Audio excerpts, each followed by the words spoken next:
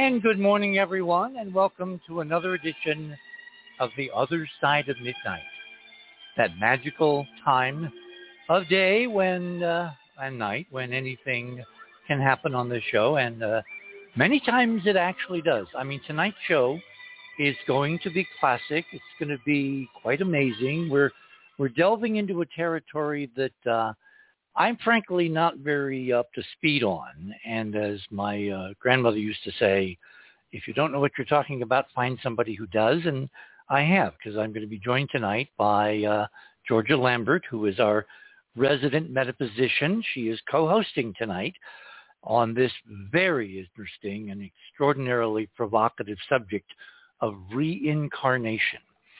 And I must say that I'm going to have a couple of stories to tell during the show. I'm not going to, kind of preview things now, but stay tuned because you're going to hear some things that I think are important for you to hear. Again, this is in the realm of evidentiary material that is kind of like one could say it's in the gray basket. So maybe we can move it a little bit more to one side or the other tonight, and we shall see. Before we get to my guests, and we will give a more appropriate introduction momentarily, we got a couple of news items. If you go to theothersideofmidnight.com, if you're new to the show, we have a section called Radio with Pictures, which is what the internet allows us to do radio these days. So if you go to theothersideofmidnight.com, click on tonight's banner, which says rather boldly, Reincarnation, Compelling New Evidence, with my guest Daniel Pinchbeck. I don't know how George's name got dropped. We'll probably be able to change that momentarily. Anyway, that painting, by the way, is a painting of Cynthia's. It's called Transcendence. And if you want a copy, it was so appropriate for tonight that when I realized we were going to be doing this show, I said to Cynthia, I want that painting. And she found that painting. And so that painting, Cynthia's original, which I saw a long time ago in her studio, in the canvas. Anyway, that painting is our banner tonight, and it is very appropriate. So maybe you want to have a copy of that painting. I don't know whether she's offering it or the original, but you can get hold of her and you can find out directly. Anyway, news tonight, if you go to that banner and click on it on the homepage, it will take you to the guest page. Right under the guest page, you'll see fast links to items. Click on my items. And my first news item has to do with what's been going on in New York and New Jersey, where I lived for many, many, many, many, many years. They had an extraordinary catastrophe. 48 people in the Northwest, in New Jersey, in Connecticut, and in New York itself died because of flooding, flash flooding, which we're unfortunately very familiar with how out here in the West. They always warn you, do not go into the arroyos if there are thunderstorms, because even though it may be dry where you are, wait a half hour and it won't be. Well, in New York, it didn't take half an hour. It took minutes. And low-lying sections, deep enough to hide cars, which had to be, evacuated extraordinary speed, and people left lights on and blinkers, and you can see one of those images there on the banner that connects to the Washington Post analysis of what made the New York and Northeast floods so serious, so catastrophic, and so fatal. And it's part of this problem we've had in this nation for many, many decades. We've been building our infrastructure to a past standard, and the environment has changed very dramatically. In fact, it was the remnants of Hurricane Ida, which actually swept northeast after coming on shore on land a little under a week earlier.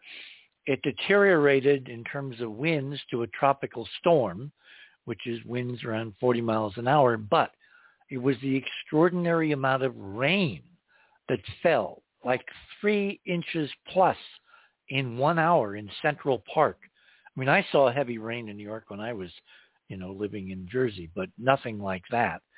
And of course, it was that rain And the fact that there had been 10 days of previous rains from a hurricane that came ashore in Long Island, almost 2 weeks before, Henri, which had saturated the ground. And so when the Ida torrential rains came, there was no place for it to go. So it ran off. It ran to the rivers ran to the ocean. The streets of New York filled, ran to the ocean. The streets of Philadelphia, the streets of suburbs in Pennsylvania and New Jersey likewise. And so we had 48 fatalities that should not have occurred. This is a significant indicator of what everyone is talking about, and no one knows how to really quantify yet, which is this kind of amorphous concept of global warming. I saw a number the other day that for every 1 degree centigrade that the atmosphere warms, it can hold something like 7% more water vapor. Well, that water vapor doesn't go, doesn't magically disappear. It has to go somewhere, and it rains out in these torrential storms, particularly when you have a vast cyclonic system like the deterioration of Ida. So this is not the first and last time. They're talking about this as a once in 500 year or once in 1,000 year event. The week before, when Henri had come ashore, the Central Park facilities of the Weather Service had recorded the second highest amount of rain within 1 hour. And that time it was the highest. And then a week later, Ida tops the record. This is not rare. This is now going to become commonplace, and all kinds of changes are going to be necessary just to maintain the status quo, just to maintain life in these conditions, because most of us never look around and we never kind of think about, are we in an arroyo? Well, in a man-made canyon, you can live in a garden apartment in a basement, and like a mother and her son a few days ago, you can drown. So this is going to be our situation moving forward. We will be having some programs discussing much more technical aspects of this and what you can do to safeguard yourself. One of the first things you can do is find out, are you in a low-lying area? Are you on a hill? When was the last time your location flooded? With all the recent rain, has it become iffy now? In other words, situational awareness. And this applies to the entire country. Now, 3,000 miles away out west, we've been watching what's called the Caldor fire, which has become the destructive in the history of fires in California, I believe, in the last several years.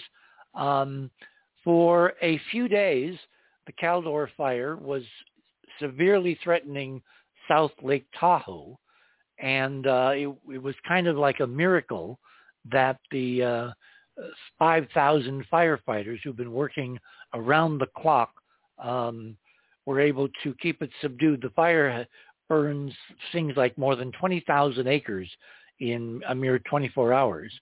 And on Monday, the firefighters were working all fronts when they had a respite from the weather, and they were able to keep the fire at bay to the edge of the neighborhoods in Christmas Valley, where it shot embers over Highway 89, starting spot fires in the forest just above the houses on the other side of the road, continuing its burn east. This is one of the few fires in the history of fires in California which has burned across the Sierra Nevadas, has actually moved from California into Nevada. And so it's not out. It's only about 25% contained. So if you want the details, click on that link, the Caldor fire, and the details are there. Moving planets. This week, there's a much more positive story coming out of NASA. NASA's Perseverance rover successfully cored its first rock, collected its first sample. I mean, they'd done a similar effort about a month ago, and when they looked in the drill hole, it had disappeared.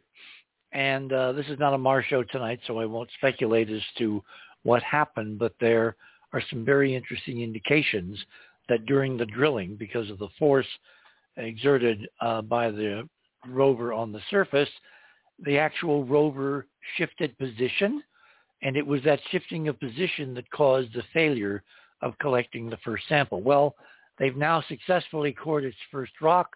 They've got a sample, and we will hear more of that in the coming days and weeks to come. Item number 4 I'm going to hold for during the program, because without context, you're not going to kind of understand what we're getting at. So let's, introduce our guest. My first guest tonight is Daniel Pinchbeck. He's an American author currently living in New York City with a passion for understanding consciousness.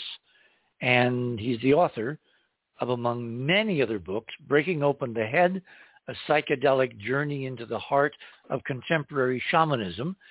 Also, Return of Quetzalcoatl, published in September of 2007. And he does so many other interesting things. In fact, tonight, I believe, as you click on the fast links and scroll down to Daniel's items, his most recent work is called, I love this title, When Plants Dream, Ayahuasca, Amazonian Shamanism, and the Global Psychedelic Renaissance. Our other guest tonight, who's actually pinch hitting in this experimental position as co-host, is Georgia Lambert. As I said at the top of the show, Georgia has so many credits to her coterie of arms. Among the one that's most important for us tonight, she spent 10 years on the teaching staff of the Philosophical Research Society under Manly Palmer Hall. And in 1989, she became the first woman to address a Scottish Rite research group on the higher degrees of Masonry. And in 95, 96, and 97, she gave presentations to the Pacific Southwest Regional Conclaves of the Rosicrucian Order. And there are many other credits. You can go and read both them in detail on the site at midnight on the guest page. And so without further ado, Georgia, welcome to the hot seat. And Daniel, welcome to the other side. Good to be here. Thank you, Richard. Good to be back. Well, this is one of those evenings where I'm going to try to be kind of quiet, because this is an area of interest that I must say, when Robin died 2.5 years ago, can you believe tonight is literally the 2.5-year anniversary? When Robin died, obviously, I became a lot more interested in the idea of life after three-dimensional existence. And later in the morning, I'm going to, provide some anecdotal information that may be helpful. But in the meantime, Daniel, how did you and when did you get interested in this very thorny and still very controversial subject of reincarnation? My first book, Breaking Open the Head, was on psychedelic shamanism.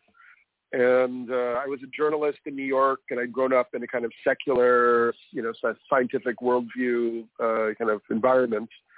And I had a sort of existential or spiritual emergency in my late 20s, where I just realized that, the sort of materialist philosophy, the idea that consciousness was entirely based in the brain and there couldn't be anything like a soul or a spirit, was this sort of very dark cloud kind of hanging over, my life and the world, and basically what everybody that I knew, believed in and so on, what my teachers believed in and professed and so on. And I began to ask myself, did I really know this for a fact, that, consciousness was just based in the brain, and that death would therefore be the obliteration or annihilation of any type of, possibility? Or was it something that I'd really just received from, authorities in a way and from my environment? And I remembered my psychedelic experiences in college with mushrooms and LSD as suggestive of there being other levels or layers of psychic reality. So that began the journey that led to Breaking Open the Head, my first book, where I went to West Africa. I went to tribal initiation, Gabon, with the Bwiti tribe. And even in that experience, in Gabon, I had one of the shamans said that he could see my mother's mother hovering over me, and that her spirit was still with me and kind of clinging to me and so on. And that was already very extraordinary because I hadn't told anybody anything about my background. This was just in the the deep jungle in Gabon. And it was an inkling that, first of all, there are these kind of transpersonal levels of reality, and that there are, spirits, souls that linger in some way. But all of this was new information for me. So yeah, it's always, from my first book till now, kind of, it's been a big quest for me. Like, are there other dimensions of consciousness, of reality? Could the soul or the spirit exist in some form after death? And what could that existence be like? Is there some kind of afterlife realm? Is there reincarnation? And so many, esoteric and indigenous cultures around the world believe there is. So that's been a through line ever since. So this has been a decade-long quest.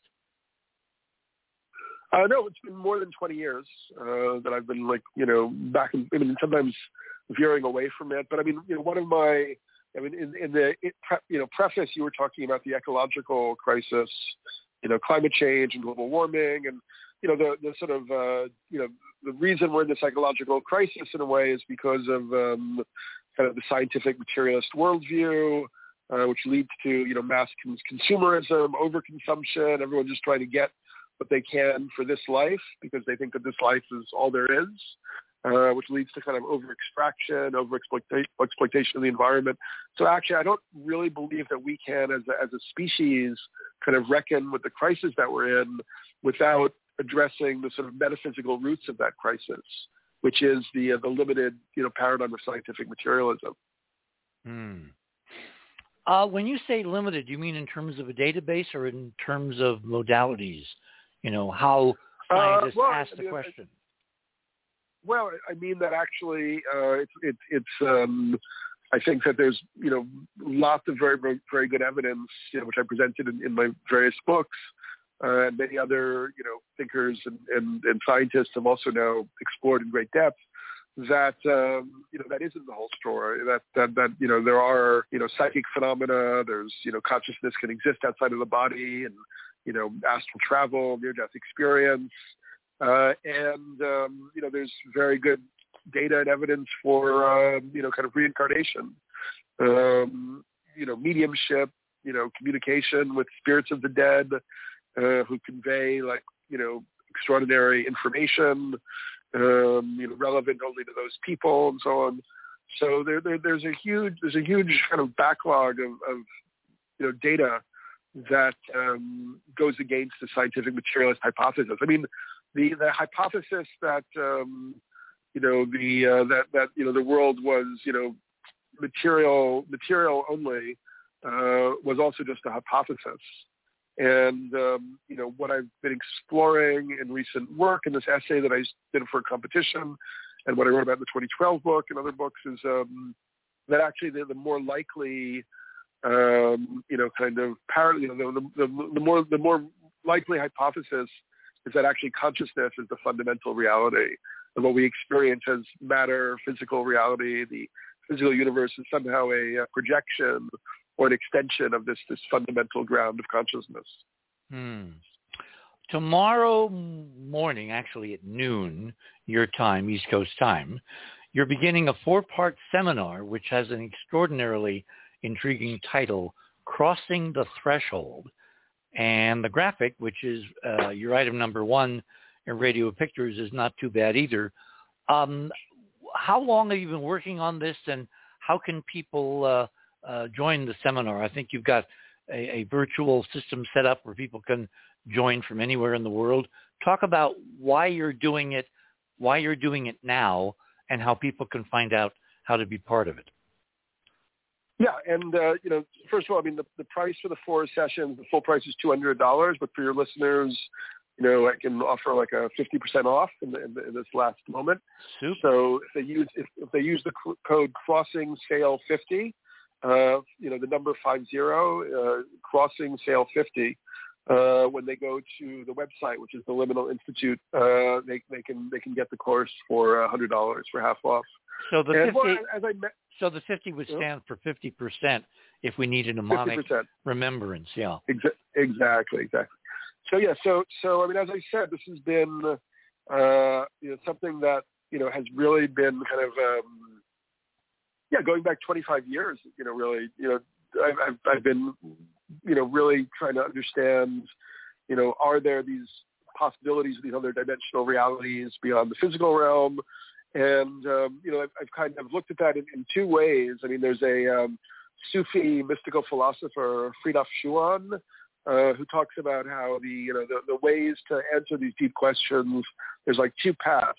There's revelation, which is direct experience, and kind of intellectualization, and using the intellect, reason and reflection. And for me, the work with psychedelics, with ayahuasca, DMT, iboga, psilocybin, and so on, have been sort of the revelation path. And then looking at the whole history of thought around these topics, the great work of people like Carl Jung and Rudolf Steiner and Amit Goswami more recently have provided kind of the sort of intellectual basis for really having a different perspective on the nature of reality. Georgia, the way this works is, given that your experience in this dwarfs mine, you jump in at any time if you want to extend a question that I've asked, or you want more clarification, or as you surely will, have your own. So do you have anything at the top you want to ask Daniel? Well, I'm very intrigued with where studies on reincarnation are going now. Back in the 1950s, in esoteric thought, it was said in many quarters that this last age, the age of religion and philosophy, has produced one approach to reality. But in this new age that we're moving into, it'll be scientific proof of things, including life after death, continuity of consciousness. This sort of really started back in the late 1800s, early 1900s. In fact, in 1911, there was a doctor in London, a Dr. J.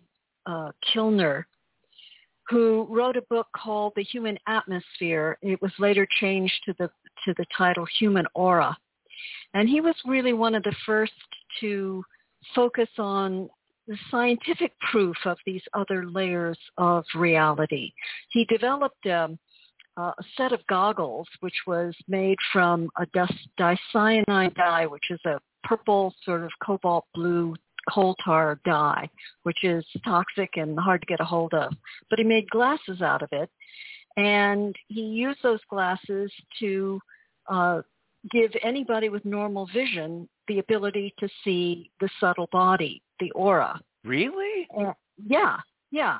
And his book is still in print. You can find it very easily. But he, being a doctor, was interested in the medical side and was looking at, for instance, in cases of illness, does it show up in the aura? Yes, it does. In pregnancy, there's a double aura. Yes, there is. This kind of thing. But I don't think, I've never been able to find any written stuff about him applying it to watching people at the moment of death. And this would be a very interesting thing to look at.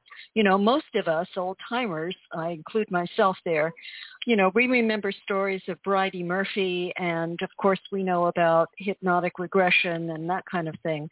But it would be really interesting to know more about what's being done now on the scientific side to kind of move this expansion of awareness forward. Well, I'm hoping. Yeah, I don't know. Go ahead. I don't know anything about this guy that you just mentioned. So I don't know how to evaluate if he actually had a technology that was viable. It doesn't seem like it's something that's been carried forward. Probably the most compelling evidence around reincarnation has been compiled by Dr. Ian Stevenson from the University of Virginia. He wrote a number of books. One is called Where Biology and Reincarnation Intersect. And he and then the people who followed after him have focused on spontaneous past life recall in early childhood. They found children all over the world between the ages of like 3, 4, and let's say 8, who suddenly remember a lot about a previous life. In many cases, he was able to visit these children, and in some cases, they were able to bring these children back to the place where they remembered being from before, finding the families that they remembered being part of, and also finding that there were often significant kind of marks, like birthmarks. A lot of these children who have very dramatic past life recall in early childhood, it turns out that the last life was a life that ended abruptly, maybe at a younger age, maybe through violence. So it's almost like their reincarnating soul had more of a push to get back into the game as quickly as possible. And so often they'd find that if the child might have like a significant birthmark on their neck, they would find that the person that they remembered being the reincarnation of had died from like a blow to the neck or something. Oh, so wow. He documented at great, in great depth of hundreds of cases, actually, in a number of books, including where biology and reincarnation intersect. Yeah, I've heard a lot about the idea of birthmarks being an echo of something that has gone on in the past. And, you know, you're absolutely right, Daniel, that there have been a lot of studies about children remembering past lives and even describing their village or whatever. And it doesn't just happen in third world countries. Wasn't there recently a little boy that remembered being and drew drawings of the plane that he went down in during World War II?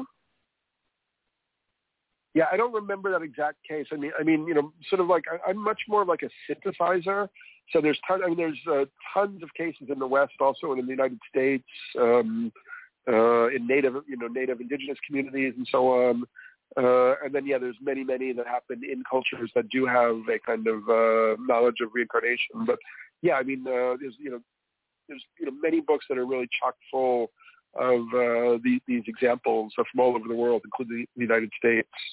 The one guys that I'm most intrigued with, for obvious reasons, is the Russian kid who seems to remember when he lived on Mars, and his detail, his descriptions is fascinating.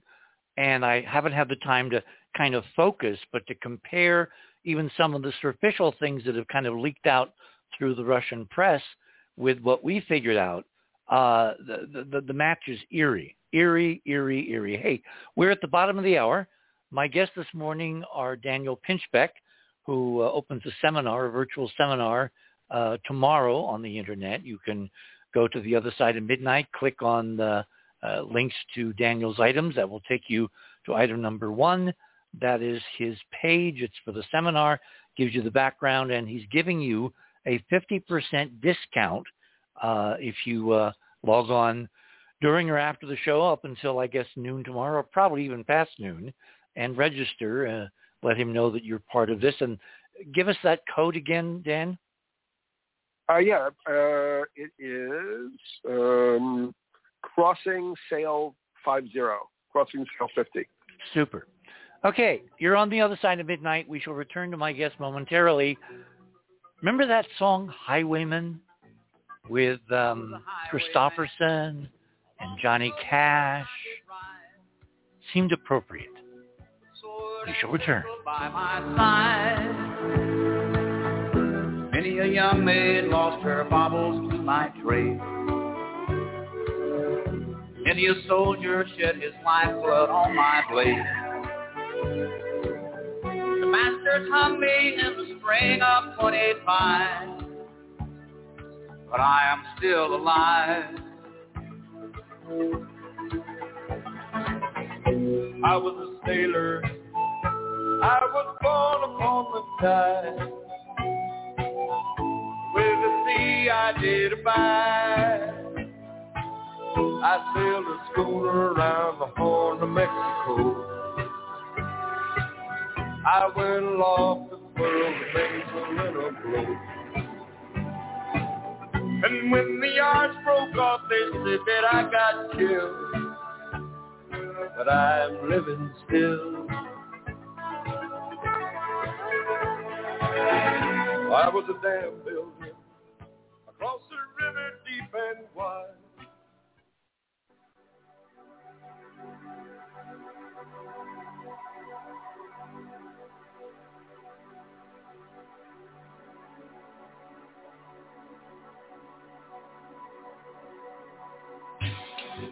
It's funny because I think, I went through my crazy phase where I made mistakes before the internet and before social media and before any of this.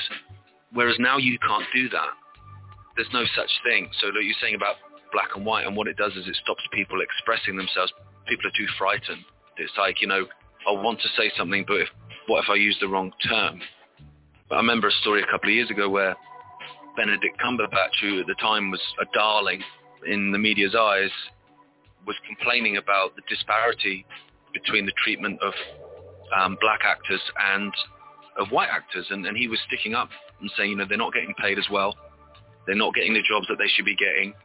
And there is no equality. But what he said was, there isn't equality for colored actors. Well, you've said colored there, Benedict. You can't do that. And so they went for him, and he was vilified, and he had to come out and do a big apology. Now what it was a slip of the tongue. He's obviously not racist. He's actively trying to say that there is discrimination, and he's trying to stick up for that community, but he was vilified and attacked. And that's what happens now. And so when people make their mistakes now, they make their mistakes on the internet. They make their mistakes on social media where they're screenshotted forever. And so I think that's all part of the conditioning, that people are frightened. If you're in a position where I don't know what to say, in the end you'll go, well, I won't say anything then. The fallout of this is going to be extraordinary with that, because people don't realize, when you're phoning up the police and grassing on your neighbors, and when all this ends, they're still going to be your neighbors, and you're still going to have to live next door to them. And good luck with that. Hello everyone, my name's Gareth Ike. It's been a pleasure to talk on the other side of the news. Fantastic conversation with Cynthia, Timothy and Annetta, and I wish you all the best with a fantastic podcast.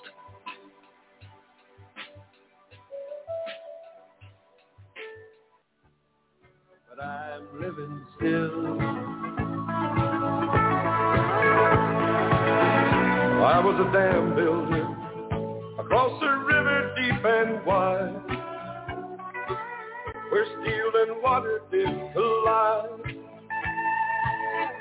A place called Boulder on the wild Colorado.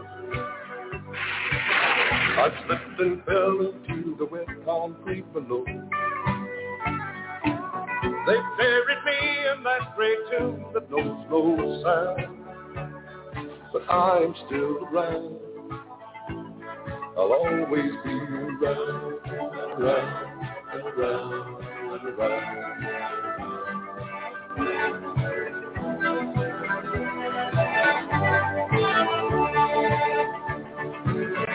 I'll fly a starship across the universe divide,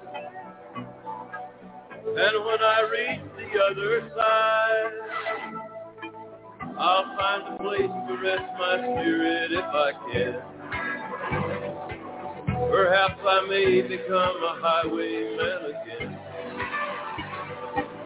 or I may simply be a single drop of rain, but I will remain. I'll be back again and again and again and again and again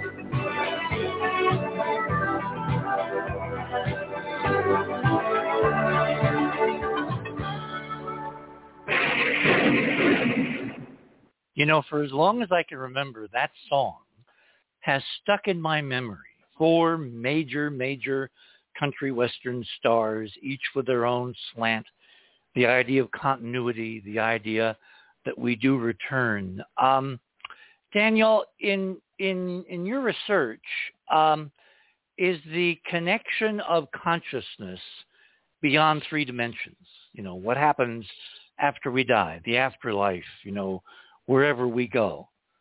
And the idea of reincarnating back in 3-dimensional reality, are those two inseparably connected, or do only some people return? Well, I mean, so I don't pretend to have some kind of absolute knowledge or whatever. I mean, I think, it's a journey to try to understand these things. But I mean, I think we have to take very seriously, the evidence and data from some cultures that are more advanced than ours in terms of having kind of a science of reincarnation. Particularly, Buddhist cultures, particularly Tibetan Buddhist cultures. So I mean, Buddhism has this whole idea that, there's I don't know if you know the Tibetan Book of the Dead, where there are these different bardo realms. So essentially, you reincarnate in one of these different realms, either as a, animal, hungry ghost, human, demigod, God, or in kind of like a hell realm as a demon, and kind of what how you've used your life as a human kind of determines what your incarnational pathway would be. But as a human, you also have a precious opportunity, according to Tibetan Buddhism, which is to attain realization or moksha or enlightenment, and kind of escape from the wheel of karma and reincarnation altogether.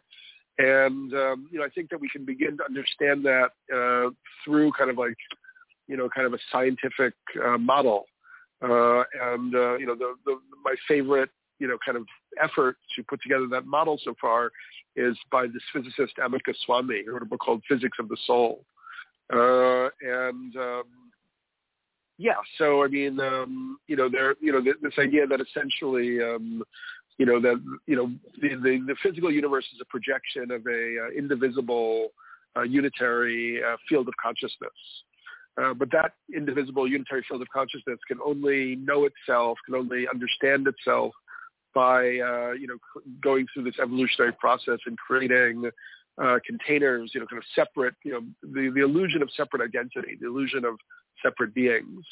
So hence the existence of human beings who are able to reflect and seek revelation and use their, intellectual capacities to understand the nature of divinity and the nature of reality in itself. And also have that capacity to, kind of, through meditation and other esoteric practices, kind of really go back to a non-dual state of realization.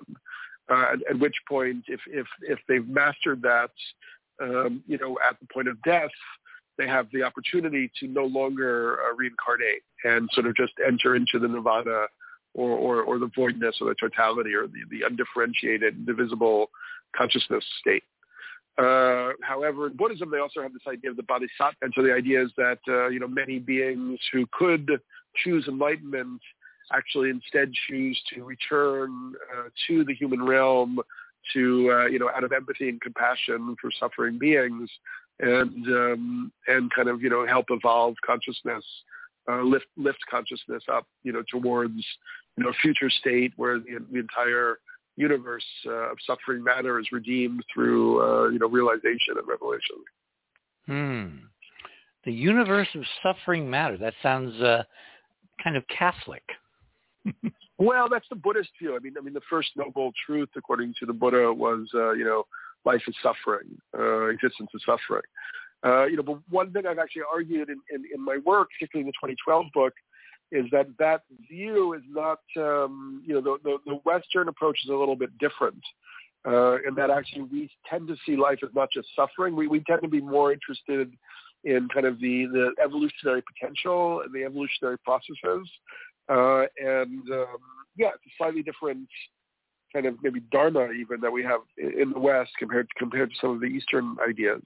So that sort of brought us to sort of the dynamism of post-industrial civilization, transhumanism, technology, kind of this thirst to know and this belief in evolutionary progress, which has both its negative and positive sides. There's a number of thinkers who think that it's completely negative.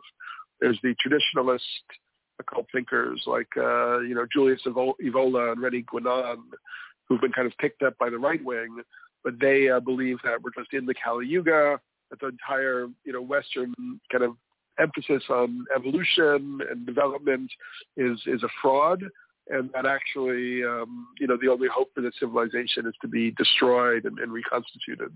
But then you have people like Rudolf Steiner, who more saw that this, the impetus in the Western consciousness towards understanding the nature of matter, transforming the earth, that's actually part of our dharma and our spiritual purpose also.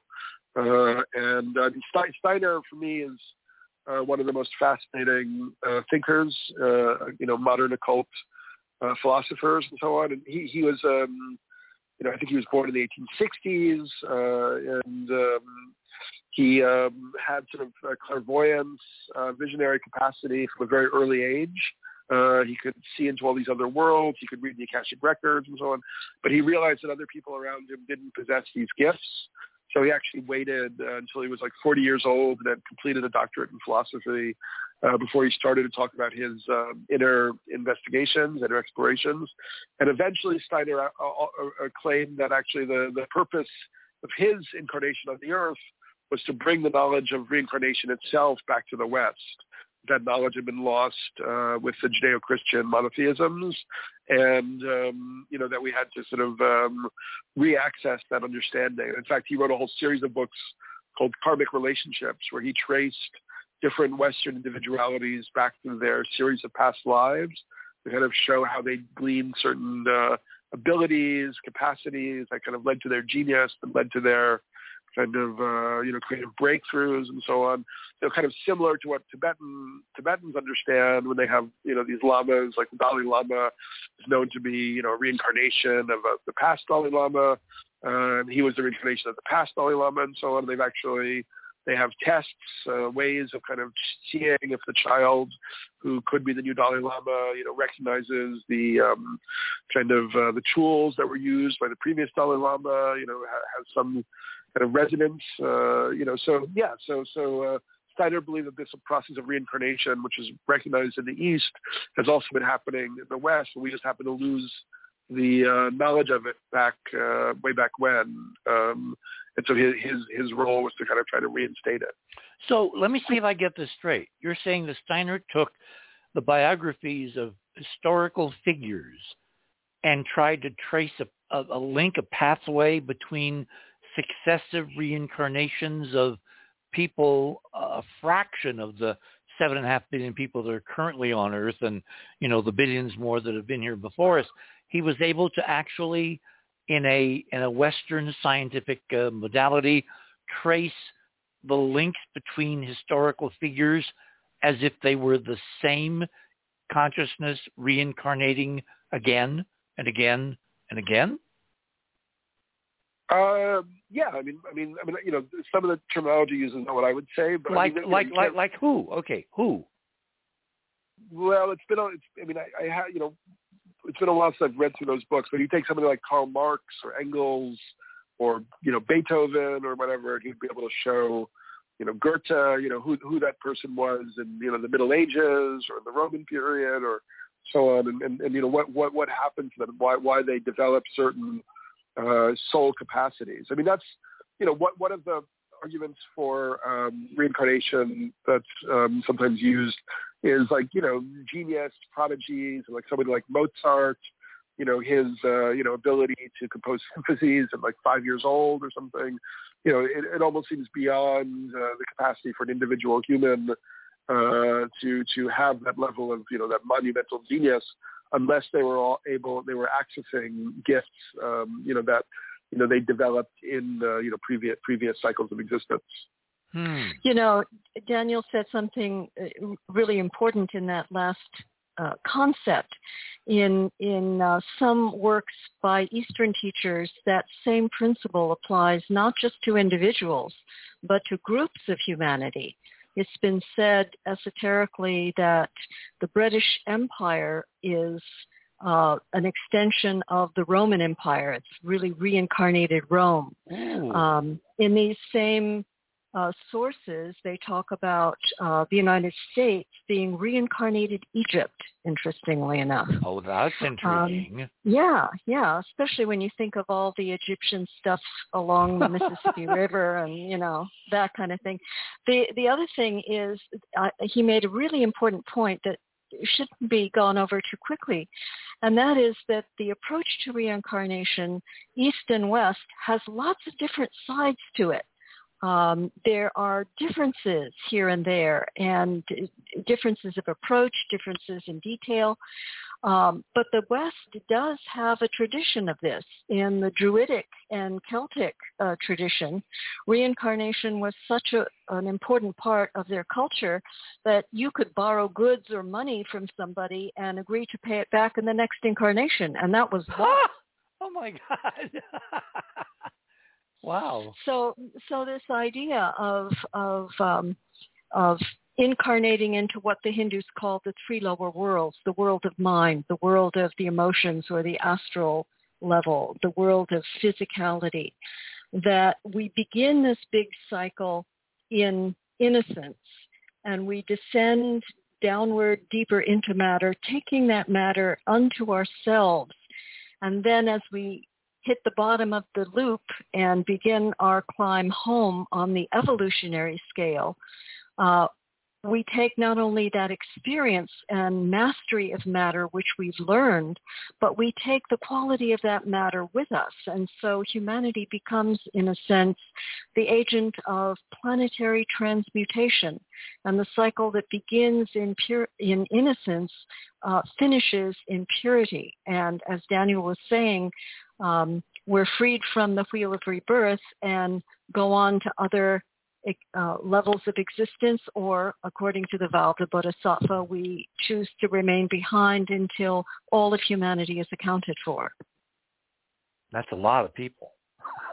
I think Arthur did a calculation one time, Arthur Clarke, that something like 30 billion people throughout, the beginning of humanity, as far as anthropologists have charted it back several million years, have preceded us on this planet.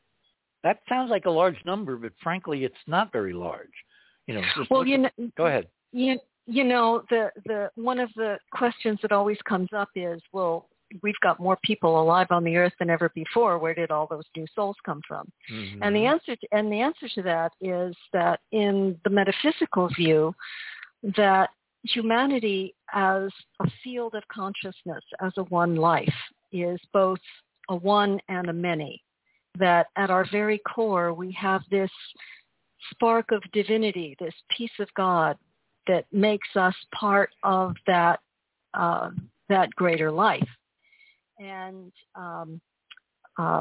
as we progress in the three lower worlds, we gain experience in matter.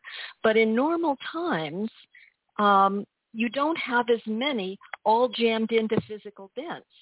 The reason why there's more people now on the planet is that, as we've talked about, Richard, you have this confluence of many different cycles dovetailing into one another. And this is the hot ticket in town. It's said that between incarnations you can absorb, you can synthesize, but any real headway must be made while in physical incarnation possessed of a brain. It has to do with this soul-mind-brain connection. And so there's a lot of folks taking advantage of what this cycle has to offer in terms of being in physicality. Daniel, I want to go back to Steiner because this sounds to me like a almost dauntless, unfulfillable task. What were his criteria for trying to link historical figures? And if there's a musical genius who's a prodigy at 5 and he's playing pianos and sonatas and all that no kid of 5 should be able to do unless he had a precedence of an archive of knowledge of how to do this from a previous incarnation, do people change profession? Do they change interest? Do they change loves and obsessions? And if they do that, how could Steiner possibly connect similarities across, at least written history? It seems almost impossible. Well, I mean, Steiner's, kind of argue. I mean, by the way, it's like I don't take anything, that I'm saying or that what's the woman's name, Georgia, yes. saying as like, written in. I mean, it's like for me, everything is, we're on an investigation, we're on an exploration. It's not like I'm saying this is the actual truth. These are the, I mean, I play with different hypotheses. I mean. What I find very interesting for a second is that, under scientific materialism, which we've had for the last few centuries as the dominant paradigm, obviously reincarnation, psychic paranormal phenomena and so on, were totally disallowed. And it's almost like a religion of materialism that you find in people like Richard Dawkins and David Dennett, like, and the kind of, there's still, many people who kind of like will totally, attack any form of paranormal activity or ESP or whatever. But what thinkers like the Swami, another interesting one is Robert Lanza, who wrote Biocentrism, are pointing out is that if we look at everything that we've learned about the nature of reality from quantum physics over the last century, it actually opens potentialities for there being things like reincarnation and subtle bodies and so on. So, for instance, Swami puts out this idea that, when we're living, we're creating kind of aggregates like thought, feeling, and so on, intention, and so on. And, these may remain connected as quantum phenomena, because we now know that quantum phenomena spreads infinitely in its probability waves, yet remains connected, so there's action at a distance. There's, if you influence one electron and it's connected to another electron, that other electron, even if it's like halfway across the galaxy, will also, shift its position or its trajectory and so on. So it could be possible that, through life, we're creating these kind of quantum aggregates. And, when we haven't fulfilled our goals or missions or whatever, those aggregates seek then to, find another physical form to continue their kind of impetus and so on. So I find that very interesting. And we can also talk about the subtle bodies and so on. But anyway, so, the short answer to your question about Steiner is that, according to him, he was able to go into a visionary state and read what are called the Akashic records, which are the spiritual imprint of humanity. And, he was a great initiate of our age and had this ability that very few people have. What's interesting for me is I've done a lot of work with, psychedelics, particularly ayahuasca, which contains methyltryptamine. DMT is a chemical component in our brains that's also found in many plants. There's actually two forms of DMT, 5-MeO-DMT and N-DMT. And both of them, when you extract and smoke them, create complete out-of-body experiences where you enter into these sort of hyperdimensional realities, where sometimes you have this experience of encountering, what Terence McKenna talks about is like a vast ecology of souls or beings and so on. And through ayahuasca, you could actually have, kind of experiences of connecting with something like this Akashic record that Steiner talks about, where you see, kind of events from the historical past or the spiritual past, or enter into other states of consciousness of plants or animals and so on. And so anyway, so Steiner basically argues that he was somebody who had this ability from a very young age, and therefore was able to spend years honing it and mastering it. And one thing he could then do was follow the souls of different human beings back from their past incarnations. And so what he claims that he was presenting in the series of book Karmic Relationships is just the result of his investigation, which he talked about as a spiritual science. So Edgar Cayce go ahead. Edgar Cayce did something similar with some of his readings in tracing past incarnations via the Akashic records. Yeah. So Dan, let me get this straight. I'm distantly obviously familiar with the Akashic record. If we think of it as a giant address book, I know that's probably profane. Did Steiner use his direct access through his own consciousness to this record as a kind of a guide and a set of clues to historical figures? In other words, is it written down somewhere so he had a kind of a heads up of who to follow, who to try to investigate, who to connect? Well, some people, and I think, even Casey actually talked about how it was it's like a library or as you said, a hall of records in the Akasha, in the spiritual realm.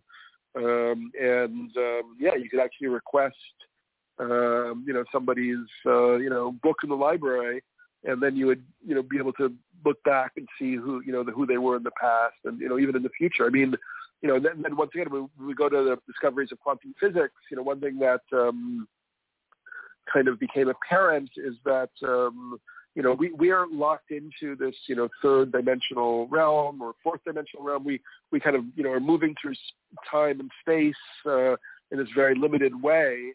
But the discoveries of quantum physics reveal that actually, everything that we're experiencing in a way has already happened. There's already a, fifth dimensional space-time continuum where what everything that we experience, past, present, future, have essentially already, happened in a sense, or are happening simultaneously. It's paradoxical, the language, in a way. So, yeah, this idea that there could be, a karmic record of a soul, passing through the trajectory of time that's preserved in this higher dimensional state, is something that as I said, the quantum physics now kind of allows for. It's very important that this point that Daniel just made not be gone over too quickly. There's just as much crystallized thought in the esoteric tradition as anything else.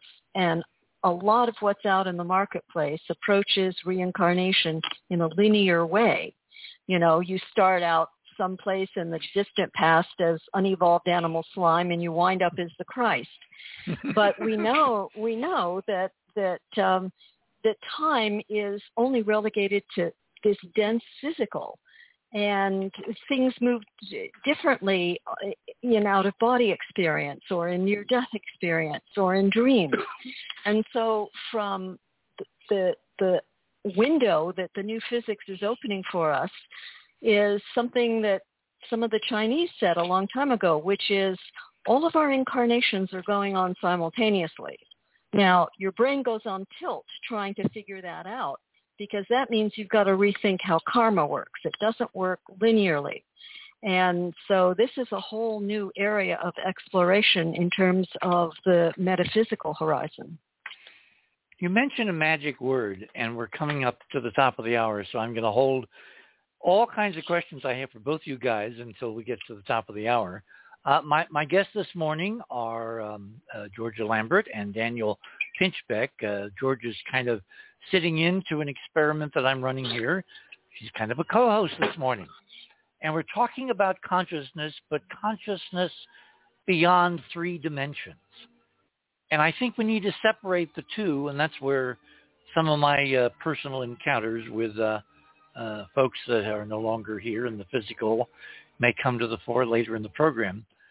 But is it automatic that just because consciousness is eternal, that reincarnation in 3 dimensions is mandated or voluntary or selective or optional or what? We have more questions in a little while. You're on the other side of midnight. My name is Richard C. Hoagland. We shall return.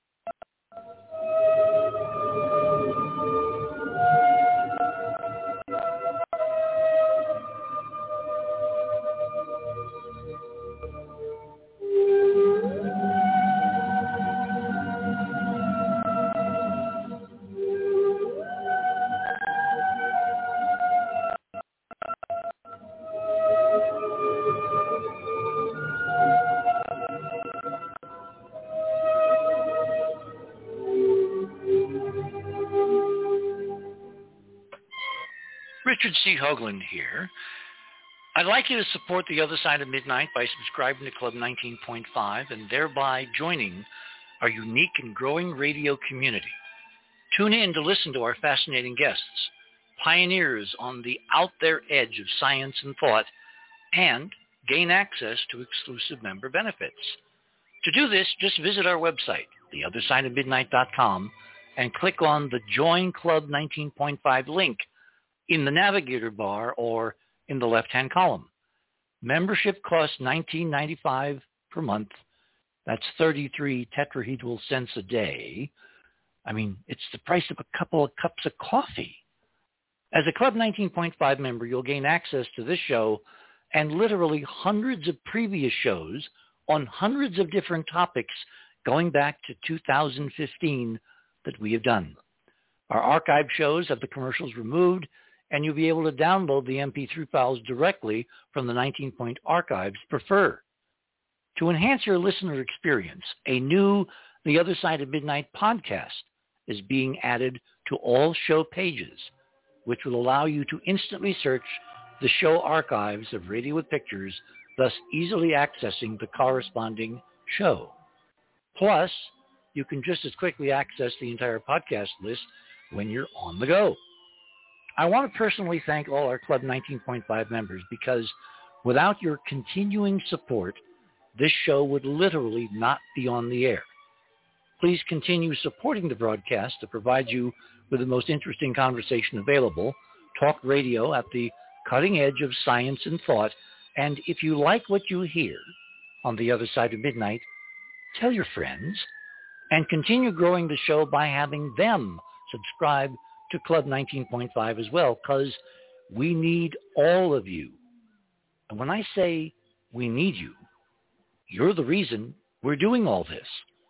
Hoagland, over and out.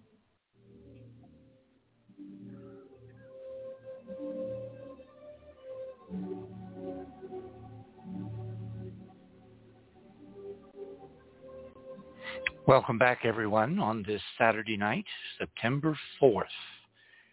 You know, it's been exactly within a couple, 3 hours of 2.5 years since Robin died. And my guest this morning, I've talked with Georgia extensively. I haven't talked with Daniel. But Daniel, have you had, and I've had this, so I know what it feels like, and I can't prove it. The most frustrating thing is to be a scientist, have absolute personal evidence that someone you care for very much is still somewhere out there, still in sometimes very arcane and dramatically symbolic ways communicating, but you can't have an everyday conversation. You can't, you know, for people who skeptics, people who will say, oh, come on, you're crazy. You can't nail it down. How can one approach something so amorphous from a scientific perspective? Difficult with this entire subject. Well, I mean, I guess what I'm suggesting is the first thing is that you need to have a hypothesis, that is within science, even if it's against, different than the current scientific hypothesis. So that's why I think, Goswami's perspective that we need to shift from scientific materialism to a new paradigm that he calls monistic idealism, which interestingly enough is also the name that Rudolf Steiner used over a century ago. I think that's the starting point. Like we can't, our current paradigm has locked us into dualistic thinking. So we have to kind of like deconstruct that. So yes, that and then it's like anything. I mean, there's different. I mean, on some level, we don't even know. Like, how do you know for sure that anybody besides you possesses, a subjective consciousness, right? Like, no, I mean, for all you know, I'm a robot. That's you're that's been created to, You know what I mean? Like everybody around you might actually just be a robot, and you might be the only subjective consciousness. So, but we feel that we know that we establish that for ourselves through, you know, deductive reasoning, you know, inference and so on. And so, you know, the same type of reasoning would also be the type of reasoning and the sort of method of kind of investigation, inquiry that we would use in this case. You know, so you know, when it comes to understanding the possibility of reincarnation, afterlife experience, and so on.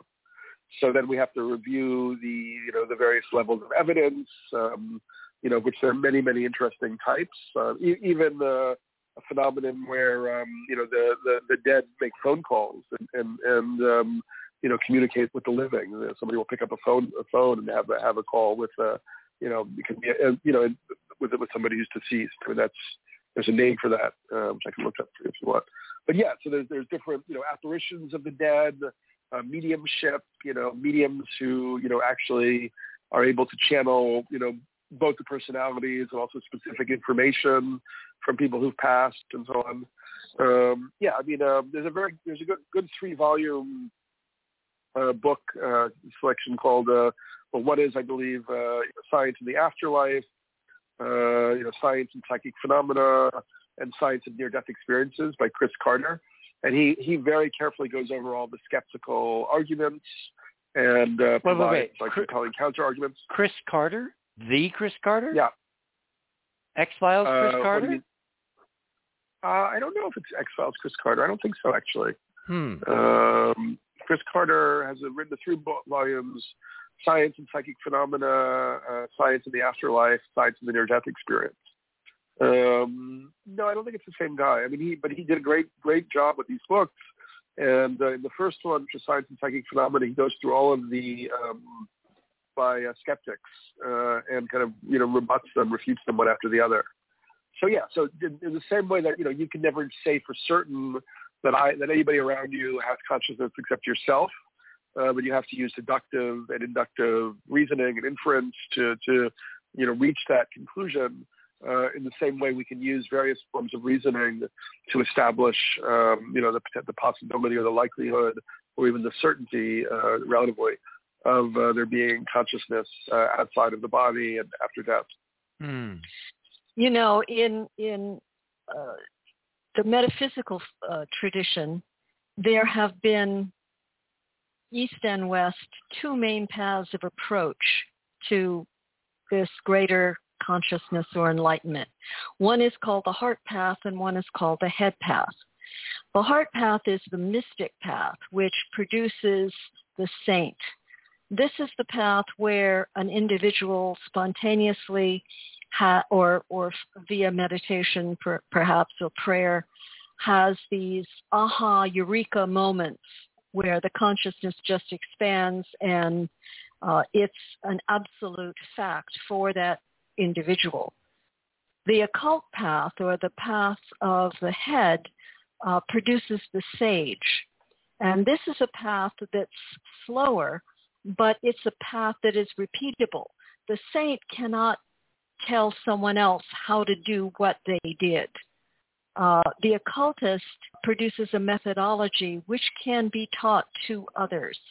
And today, both of these paths are being merged. You know, Richard, you asked about how can we scientifically prove this. You know, it's really interesting. The whole new area of ghost hunting with all of its hype and its fluff and its stupidness. But one thing that's coming out of it is the technology. They've got infrared cameras and ultraviolet cameras and machines that can pick up sound that human hearing can't hear, and, you know, to plot electromagnetic fields and so on and so forth. So in the future, as we approach the phenomena of dying or a person that is having conversations, let's say, with those on the other side, the technology will eventually get to the place where it'll see that and it will be proven. You know, one of the big controversial political points right now, of course, is this new state of Texas abortion law, which allows zero, interference with a woman conceiving a child, regardless of rape or incest, and there's all kinds of other attributes of the law that are pretty horrible. But the backdrop for all of this is the idea that when a woman has an abortion, you are killing a consciousness that will never be here again. It's murder, murder, murder, murder. If you look at it from the perspective of reincarnation, I mean, you mentioned a moment ago that we've got about 7.5 billion people on the planet right now, but that's a lot more than have lived on Earth previously before. So if souls are replacing each other in a sequence, and we have more bodies now than we had before, where did all the extra souls come from? And it almost seems to me that the idea of not permitting abortion under any circumstance, up to and including in the Texas law, the life of the mother. In other words, the choice there under the law is if the mother dies giving birth, so be it.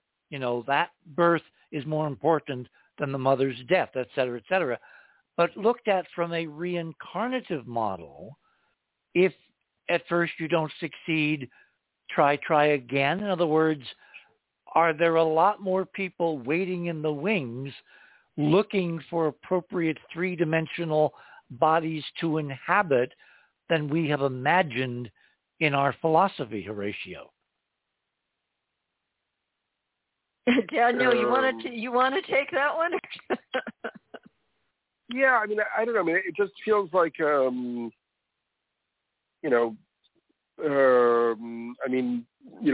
what this, obviously from my perspective, the rollback of abortion rights is a horrible thing.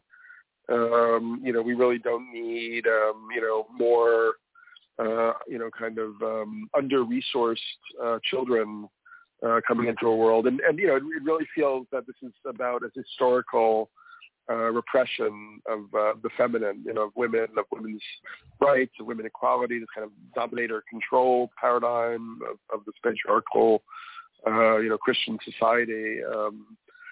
So, yeah, I mean, it's very regressive and, terrible, really. In terms of reincarnation, we don't, who can say how it operates? I mean, there may be many, failed worlds in the universe where there are souls who got to a certain point who are, wanting to get back in the game. There may also be in, some animals, we're wiping out the animal populations of the earth. So, some of the souls, coming through could be, coming from the animal kingdom. But this is just conjecture. I mean, just hypothesis. I mean, what I really try to do in my work is make a real, careful distinction between, kind of like different levels of hypothesis, conjecture, and then also things that one's had direct experience of, which one can feel a little bit more confident about in a way. Richard, the subject that you brought up, I have to give you a pattern because I know you like looking at patterns. Isn't it interesting that in the same time frame where this a repressive law has been passed in Texas, the most draconian of all. Taking choice away from women. And again, from the metaphysical point of view, the soul is immortal. You're just denying the soul to come through you at that time. But the pattern that I found interesting was that at the same time that this was going on in Texas, you have this Hurricane Ida. Now, metaphysically, in the subtle body, you have an electrical current that rides along the cerebrospinal fluid and the spinal column and cord. And then you have, as the Hindus call it, Ida and Pingala, these two currents that, like the snakes in the caduceus, lie on either side of the spine. And this hurricane went from New Orleans, which is the sacral chakra of the nation, up to the throat center, which is New York. And there's a polarity between the sacral and throat. They're obviously, both I have centers. to ask, how do we know that? Who gave those those locations, those identities? In other words, what do you mean by sacral and throat and all that? Well, this is part of metaphysical tradition that all life forms have an electrical supportive structure. Science is getting into this, studying about things like acupuncture and Carillion photography, and a nation does too. And some of it is natural, the natural power points or ley lines of the earth, and some of it is man-made. So this is just, in terms of the centers of the nation, this is something that is been in metaphysical tradition for some time. Yeah, Sean David Morton used to talk about Hollywood as, I think, the throat chakra, but again, who California? But who of the country? But who made these? Who put this down in some codified book? Who decided? Who gave it names? It's not in any one particular source. Okay, so New Orleans, in that sense, symbolically, is the sacral center, which is the doorway into incarnation. It's procreativity. The throat center, which is its polarity, is conscious creativity. For instance, musicians, painters, creative thinkers. Throat to me says communication. Yeah, exactly. Okay. Exactly.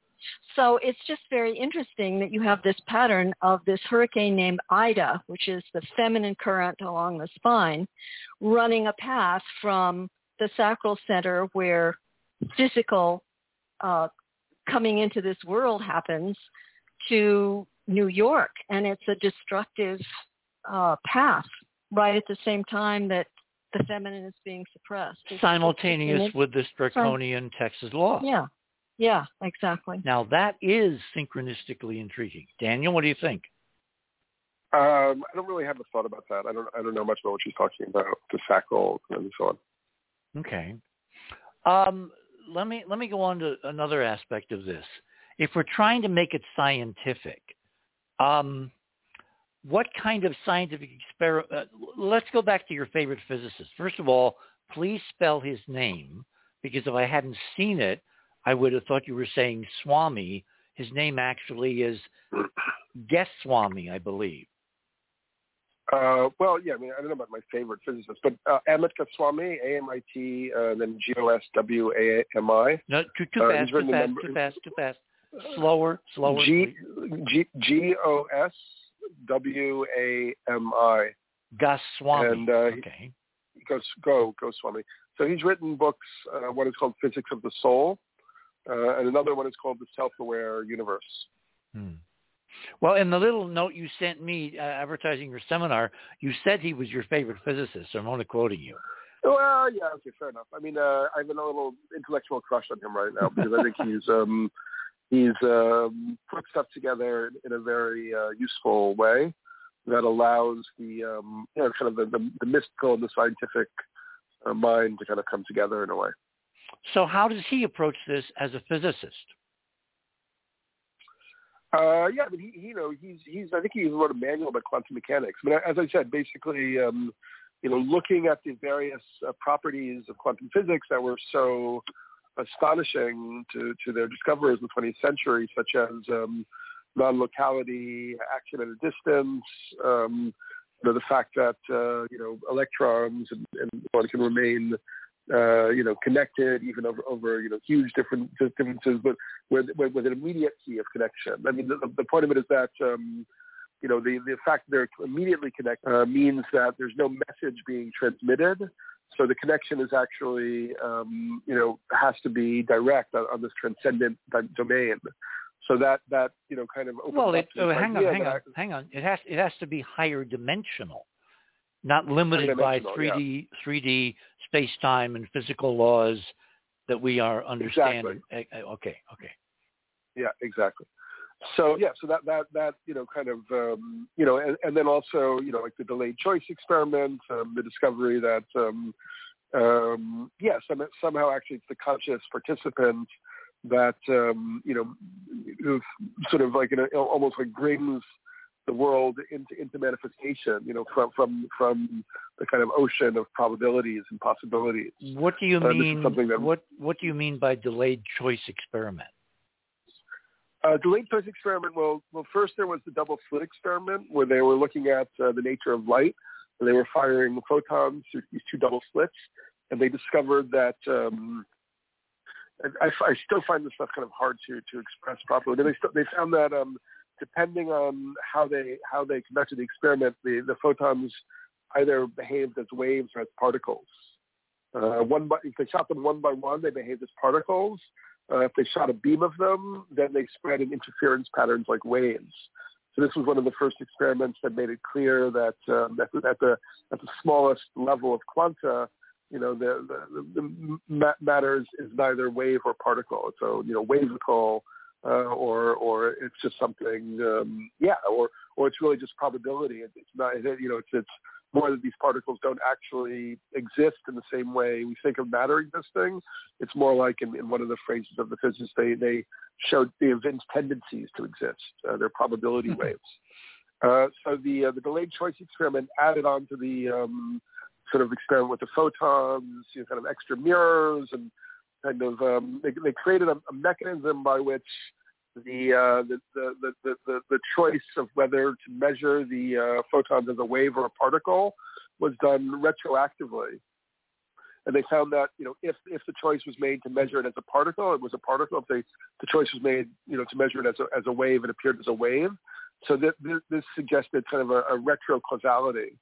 So that somehow this led to the Schrodinger's cat thought paradigm. You probably need to describe what Schrodinger's cat is.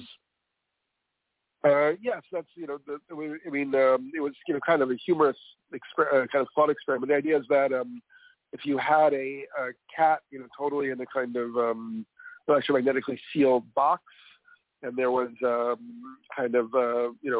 some kind of radiation that was pulsating randomly, so there's a 50-50 chance that when you open the box, the cat would either be dead because this poison had been released or alive. You would actually have to say the cat, before you opened the box, was both dead and alive. It was still existing as potentiality. And Einstein thought that was a joke, but actually it turns out more and more that's the way reality works. That the conscious participation of the scientist or of the observer actually is what collapses the probability wave into a definite outcome. So and this leads to just larger and larger questions about the nature of reality. That somehow it really is a universe of consciousness, where consciousness is the fundamental reality, and the universe in some sense comes into existence when a participant makes an observation. So anyway, so all of this type of this whole new way of looking at the universe that's opened up by quantum physics then leads us to, as I said before, be able to think differently about the spirit itself, these other levels of consciousness that might exist, outside of the physical body, and particularly as we know that energy doesn't go away. So if we can think of consciousness as a form of energy, then as you said before, it would have to be eternal in some sense.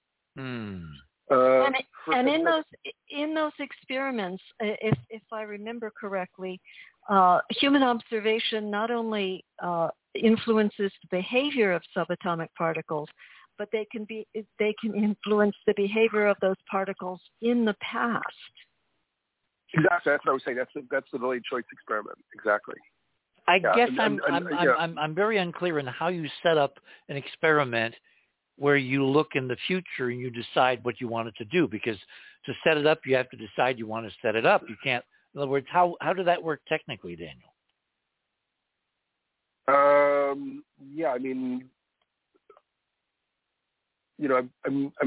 don't pretend to be a scientist, but We can look up kind of the description of how that happened. I mean, so yeah, people can just look it up online too, and they can read it for themselves in Wikipedia or so on. But the experiment works in such a way the light beam was split so that it can go in two directions, and it crossed the last moment. And at the very last moment, the experimenter could insert an extra mirror, and that would determine whether or not to measure the wave aspect or not. And they've already, so in a sense, the light had already traveled past the point of the split. If you think of them as ordinary Newtonian objects. So when you inserted the mirror at that point, it still always revealed the wave aspect, and not inserting the mirror showed the particle aspect. So it seemed as if each quantum of light was simultaneously, was responding to the delayed choice instantly and retroactively. So does Goswami talk about laboratory experiments in his book, or does he launch into the realm of interviewing people, consciousness here and now, and trying to set up some kind of experimental protocol? Well, I mean, he talks about experiments such as this one, but the point is that he's written, he wrote a manual on quantum mechanics and so on, so he's very well versed in it. But he also comes from an Indian background, so essentially what he ends up looking at is how, and it's very similar to what P.F. Capra did in the Tao of Physics. Looking at the sort of intrinsic relationship of what quantum physics has discovered over the last century and what Eastern mysticism and metaphysics has spoken about for thousands of years. And essentially what the quantum physics experiments have ended up doing is proving what these Eastern mystics have been saying about the ultimate nature of reality, since the time of the Rig Veda and the ancient Vedic scriptures and so on. And among those ideas is the idea that ultimately we are all expressions of this indivisible consciousness, the I am that. When you were in Gabon and you said the shaman, I believe that's the appropriate term, said that your mother was standing somewhere in your vicinity, hovering over you, that kind of thing? No, sorry, it was my mother's mother. Your mother's that was more specific. That was also fascinating to me because he knew nothing about my past. Well, talk about that. Talk about the whole experience, because people listening are into the experience. The laboratory stuff is one thing, but personal experience by an authentic, reporter, witness, etc., is very compelling. I mean, that's our whole legal system is based on witness testimony. So what happened? How did you wind up going there, and how did he wind up talking about your grandmother? Well, I went there on assignment from a magazine to go through this. Iboga is an incredible substance that's being studied, especially for its anti-addictive properties. It's the longest acting psychedelic. It puts you on like a 25-hour trip. When I took it, I went through a lot of early childhood memories and suppressed material and so on. And I would show little movies of myself in different phases of my life, and kind of given a sense of how my environment had constructed me as an individual in both good and bad ways. But it was actually during a second ceremony. There was one of the Gabon, the Puidi name for. Okay, what, Daniel, we're at the bottom of the hour. Hold it right there, because this is too important to skip over quickly. We've got the time. You're on the other side of midnight. My guest this morning are Daniel Pinchbeck, who is a well-known author in the field of consciousness. He's written several books. The last one with the most intriguing title, Do Plants Dream? I mean, this is Baker's work with brine shrimp and plants and stimuli and all that. I mean, amazing. Anyway, Georgia Lambert is my co-host this morning, who has a bit more background in this than I do. Gosh, yes. You're on the other side of midnight. My name is Richard C. Hoagland. We shall return.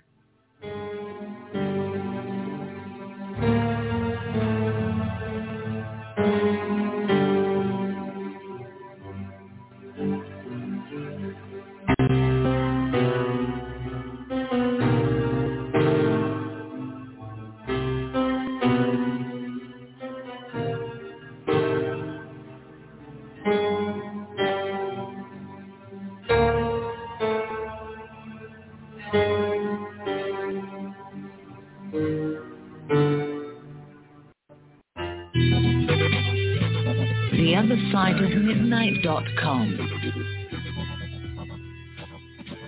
Tune in to listen to Richard C. Hogland and his fascinating guests. Join Club 19.5 to get access to exclusive member benefits. Listen to past episodes anytime on any device. Search the archives of over 180 episodes. Membership costs $9.95 a month, 33 cents a day. Support the broadcast that provides you with the most interesting conversation available. Talk radio at the cutting edge of science and thought. theothersideofmidnight.com.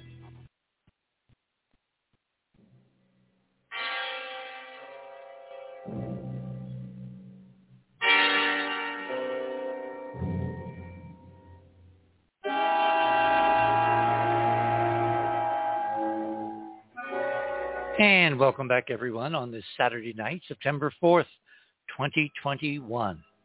Can you believe that it's just before the fall equinox of 2021? A year, along with 2020, which will live, well, it certainly is something we do not want to reincarnate. I can guarantee you that. My guests this morning are Daniel Pinchbeck, who is a well-known author in the field of consciousness study. He's written several books. The last one is all about do plants dream? I just find that such a fascinating subject. When plants dream, ayahuasca, Amazonian shamanism, and the global psychedelic renaissance. Dan, you were in the middle of telling us about your experience in Gabon.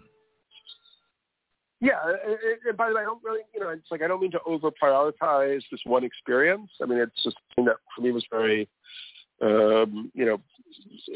impressive, I guess, in a sense. But I mean, I was working with this plant medicine in Africa, and I just arrived there. A few years I didn't know anybody there, and during one of the ceremonies, one of the shamans from this community called Bwiti said that he could see the spirit of my mother's mother hovering over me.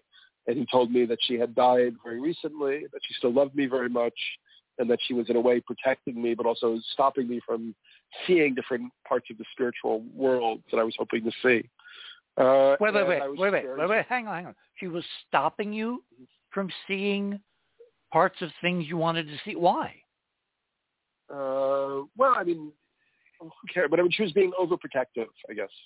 And she was very overprotective actually in life. So the first thing that was just so astonishing about it is that she was the only grandparent that I'd actually known, and that she had died, within a year of that visit. And I hadn't told anybody. Nobody there knew about my grandmother, my mother's mother, that she had died recently.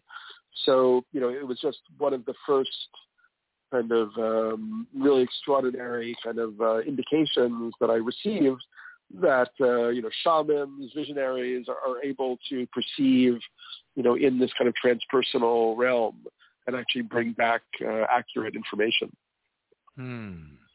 What other specifics did he give you that made you feel that he really was in contact or seeing your grandmother? He didn't give me any other specifics. That was actually enough for me in that circumstance. Okay. Georgia, please help here, because to me... I had something similar. When I was first married, my maid of honor had some visual phenomena. And she said to me that there were two older ladies that were there with me, of course, that nobody else could see. Now, she didn't know that my dad's mother had died when he was 2, and he was raised by 2 maiden aunts who had since passed on. And I thought, oh, well, that's kind of interesting.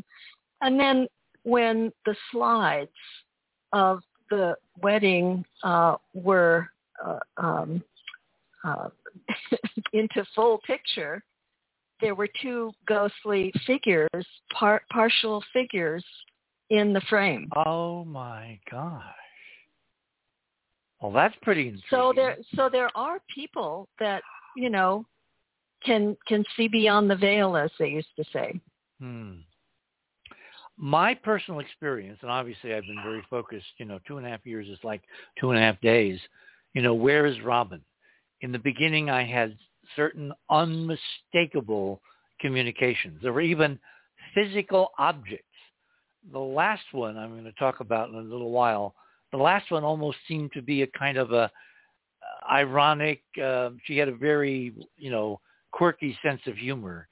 And as I look back now, I'm thinking, I wonder if that manifestation of a physical object, which has a kind of an implication associated with it, whether it was a kind of a double entendre, it was a metaphor for her reincarnate. Well, let me tell you what I'm talking about.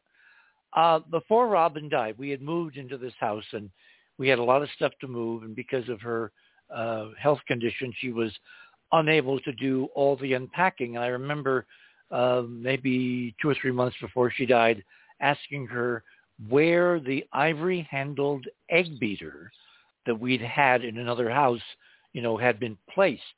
And she was in no condition to go and root around in boxes and all that. And she just said, well, keep looking. And I did, and I could never find it and all that. Well, Robin died in March of 2019, March 3rd. And several months later, I was thinking to myself, you know, I really want to make Swedish pancakes. And I can't do it because I don't have an egg beater. And I thought to myself, okay, you know, I'm going to have to break down. I'm going to have to, you know, buy another one. So I was making out a shopping list that evening, and I put it on the list.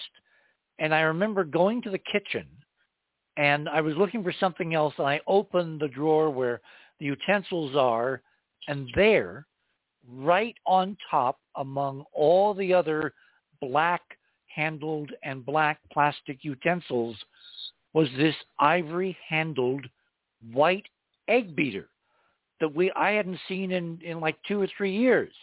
Right on top, there it was.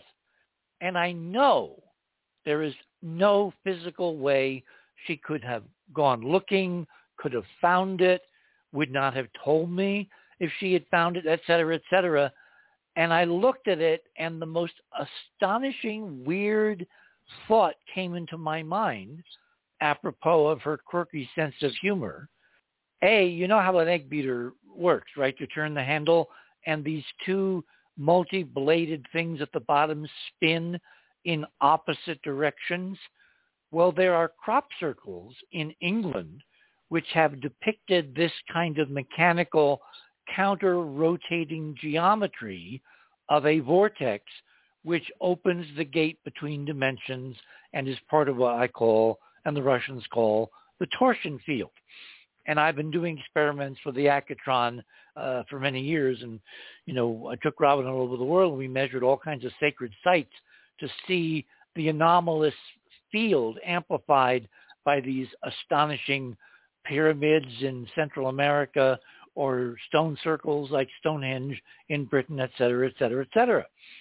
But the crop circle showing these counter vortices, to me, I instantly thought to myself, oh my gosh, counter-rotating fields. And then the next thought was egg beater. Eggs, sperm, eggs, reincarnation. Is this her message that she's coming back as rapidly as possible? Ladies, gentlemen, thoughts? I mean, you know, it's always, obviously, I mean, that's, you know, it's a very lovely story, and to me that is kind of, from what I've seen, kind of, you know, the kind of delicate, almost like humorous way that the spirit world sometimes communicates with us. Well, it was so in keeping with Robin. It was so Robin at a higher level. In fact, one of the people on the website that wrote a beautiful testimonial said to me, you know, months before, just after she died, you know, well, now, Richard, she's going to know about, you know, the physics, the torsion field, and she will communicate. And months later, this physical art, I've still got it. Every day or every couple of days, I open the drawer and I check, because what Robin could giveth, Robin could taketh away. I think something has changed.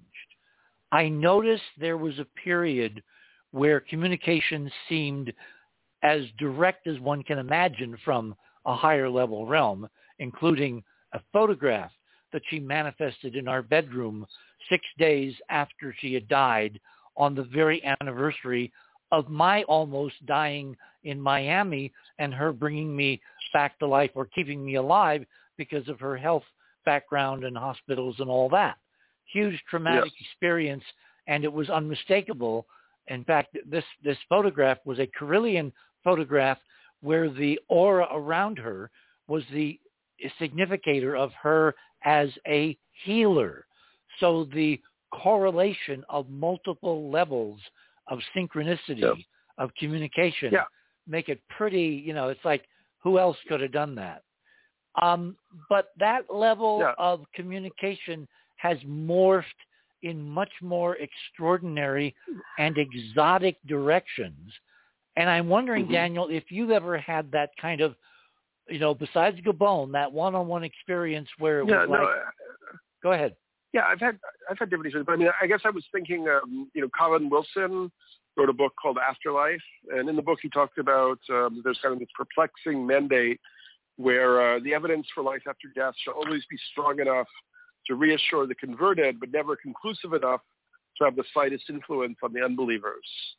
I think that's quite interesting. So it's like, subjectively we have these very convincing experiences that are so resonant, but then when we step back more into like an objective or scientific framework, it still remains very, very hard to, kind of like demonstrate that, in an objective way. But I also wanted to mention one of the figures that we're going to be exploring in my seminar that starts tomorrow is this guy, Frederick Myers, who was one of the founders of the Society for Psychic Research in the late 19th century.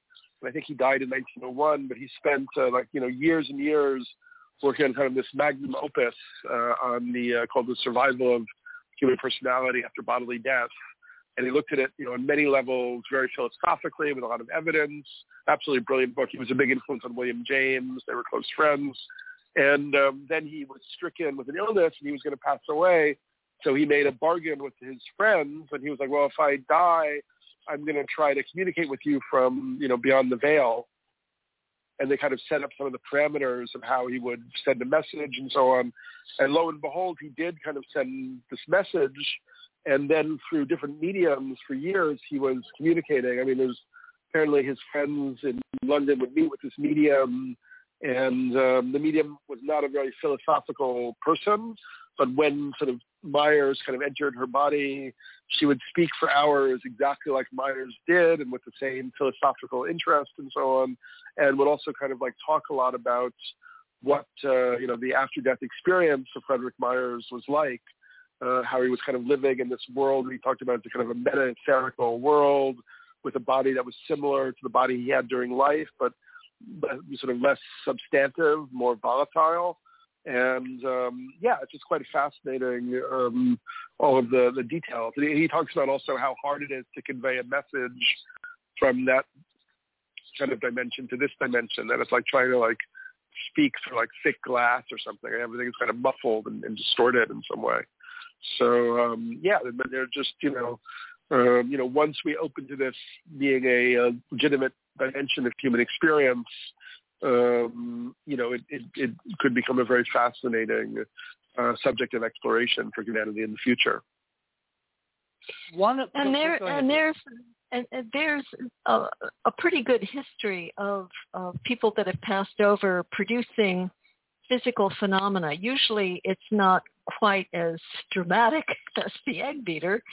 Often it comes more via a scent, especially in the East. There's all kinds of... Oh, that's happened too. I've walked in a room and I've smelled her perfume. Yeah. Well, that's more subtle physically than, manifesting or moving around physical objects. So you see a lot more stories about the more subtle type of phenomena. But there are, stories that do talk about moving physical things around. And I think that and the reasons for this, we don't have the time to go into. Sure we do. Go ahead. No, we don't. No, we don't. It would take months. but I think that there is a really good reason why the production of physical phenomena like that is more likely shortly after transition. It gets harder and harder as the fields move away from one another, perhaps. See, this is part of what I've been trying to put together, guys.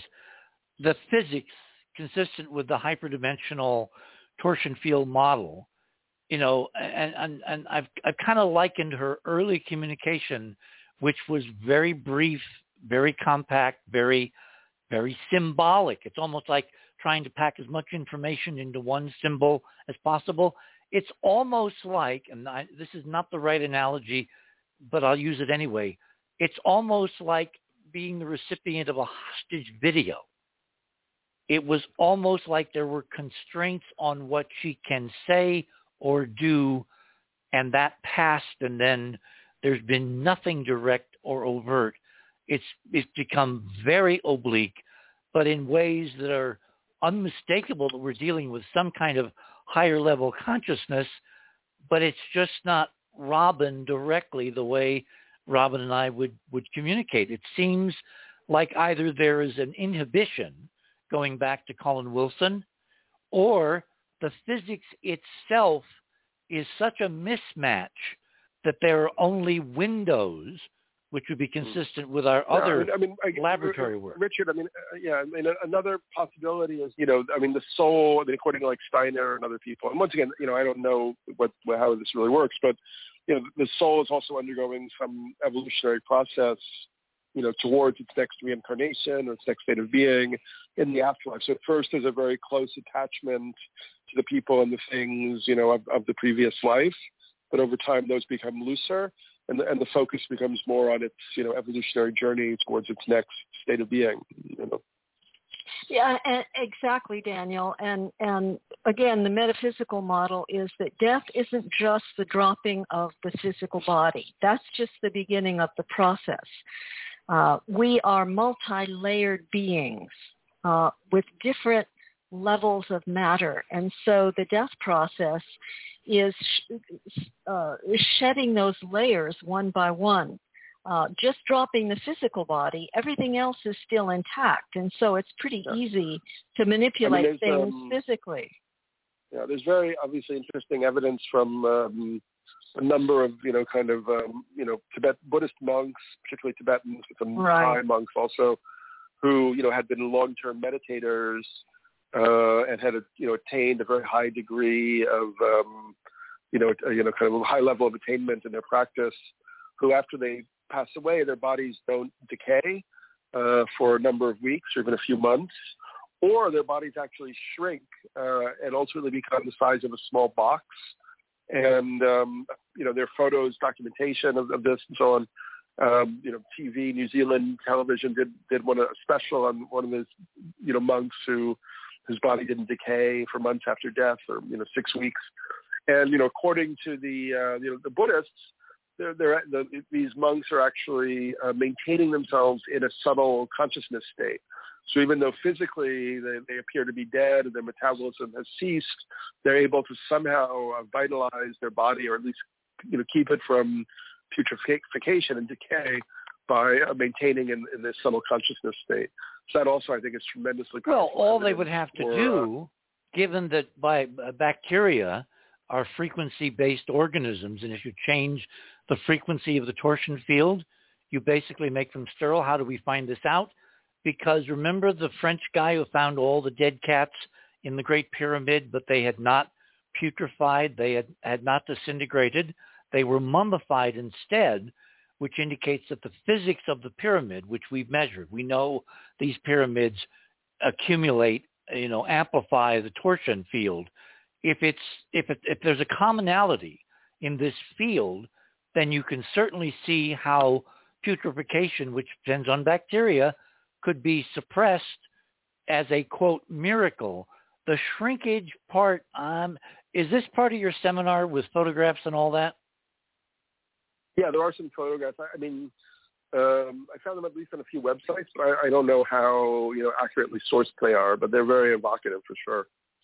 There's the famous incident with Yogananda, who was a Hindu sage that came to the West, bringing certain types of yoga to the West for the first time.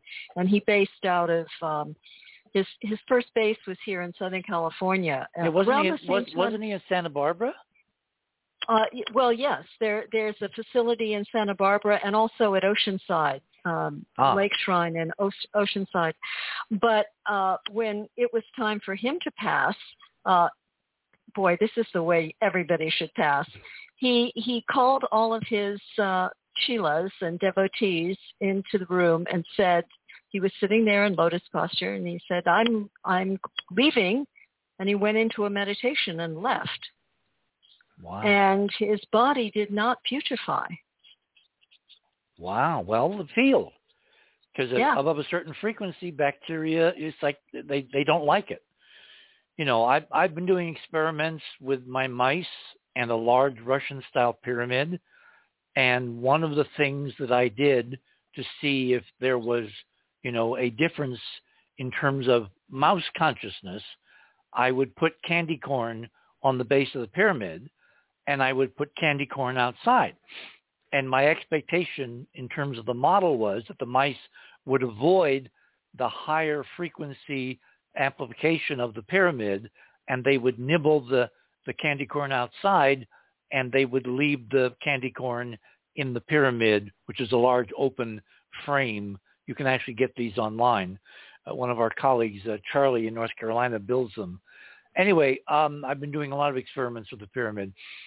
Well, what I actually found was for the first few weeks, the model was fulfilled.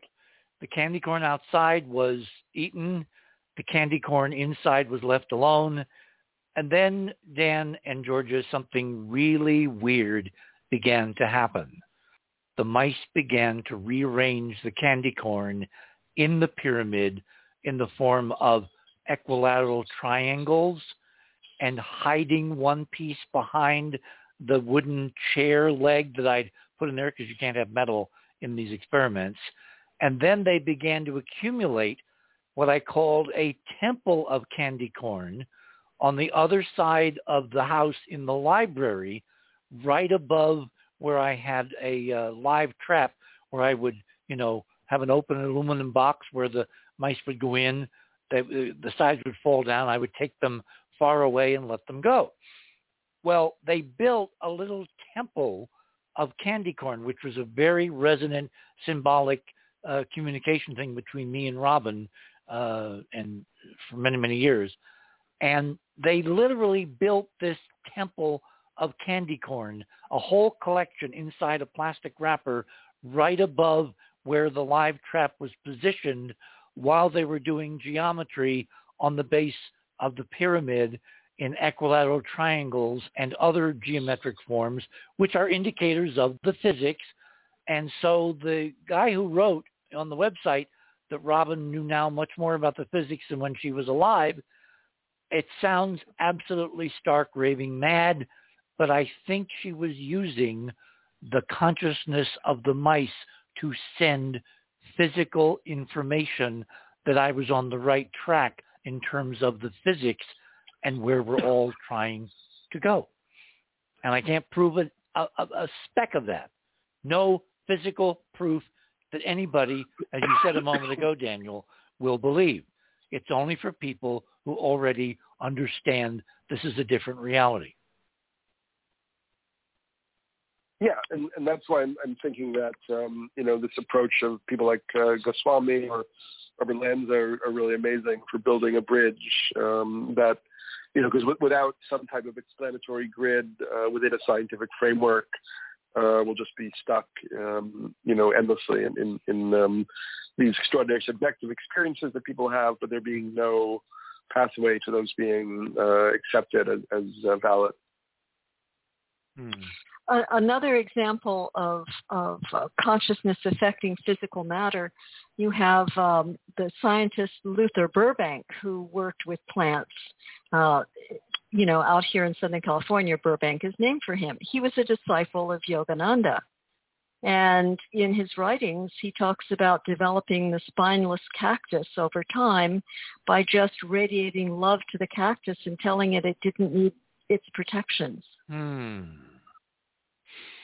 trying to think of that scientist. Was Baxter his name, Daniel? Did the consciousness experiments with plants? Cleve Baxter?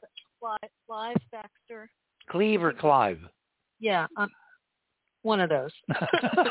But Baxter was his last name, yeah. Or no, Peter Tompkins, too. No, Peter Tompkins was a reporter. Yeah. He actually wrote the book, but it was Baxter who he was writing the book about, I think. Yeah, I think you're right. Yeah, I don't remember exactly, to be honest, but let's set up. Well, Robin loved to grow plants. And some of them, 2.5 years, I'm not a plant person, some of them have survived and some of them have not.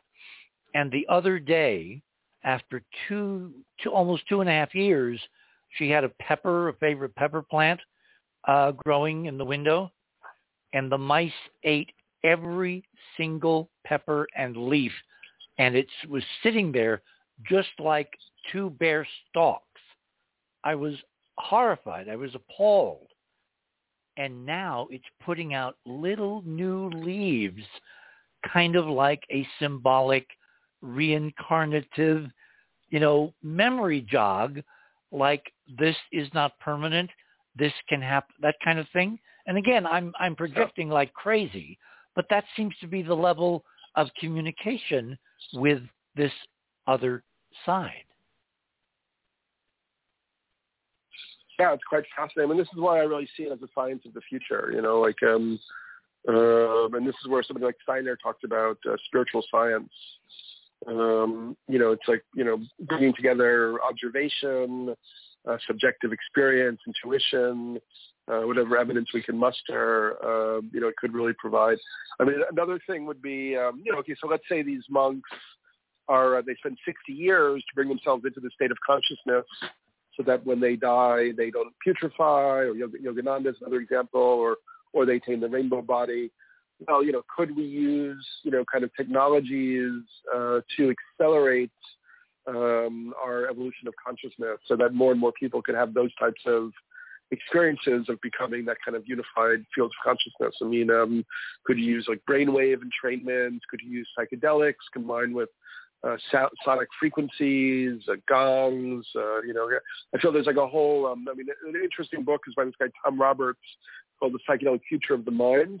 And he argued that we could have like a future science of exploring kind of these like infinite potentialities in different mind-body states, different states of consciousness that actually have different ways of knowing, different access to information. So yes, that's something that I think is I hope we accelerate, in the near future. I'd love to see like an institution or a huge research effort to really understand kind of the phenomenology of consciousness and all its different capacities.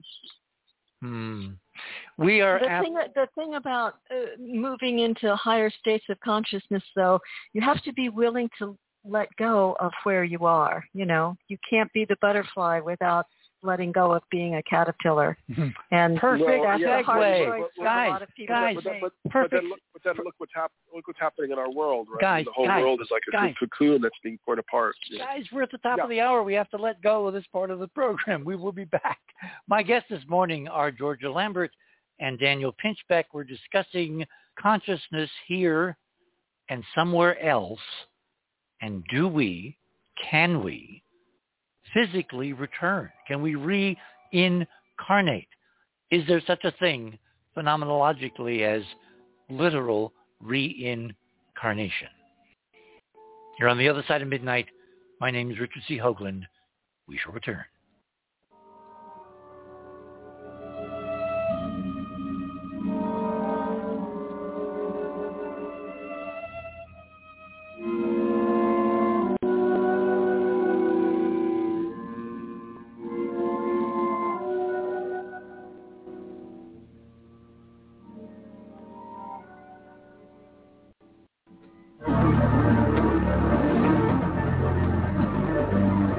theothersideofmidnight.com.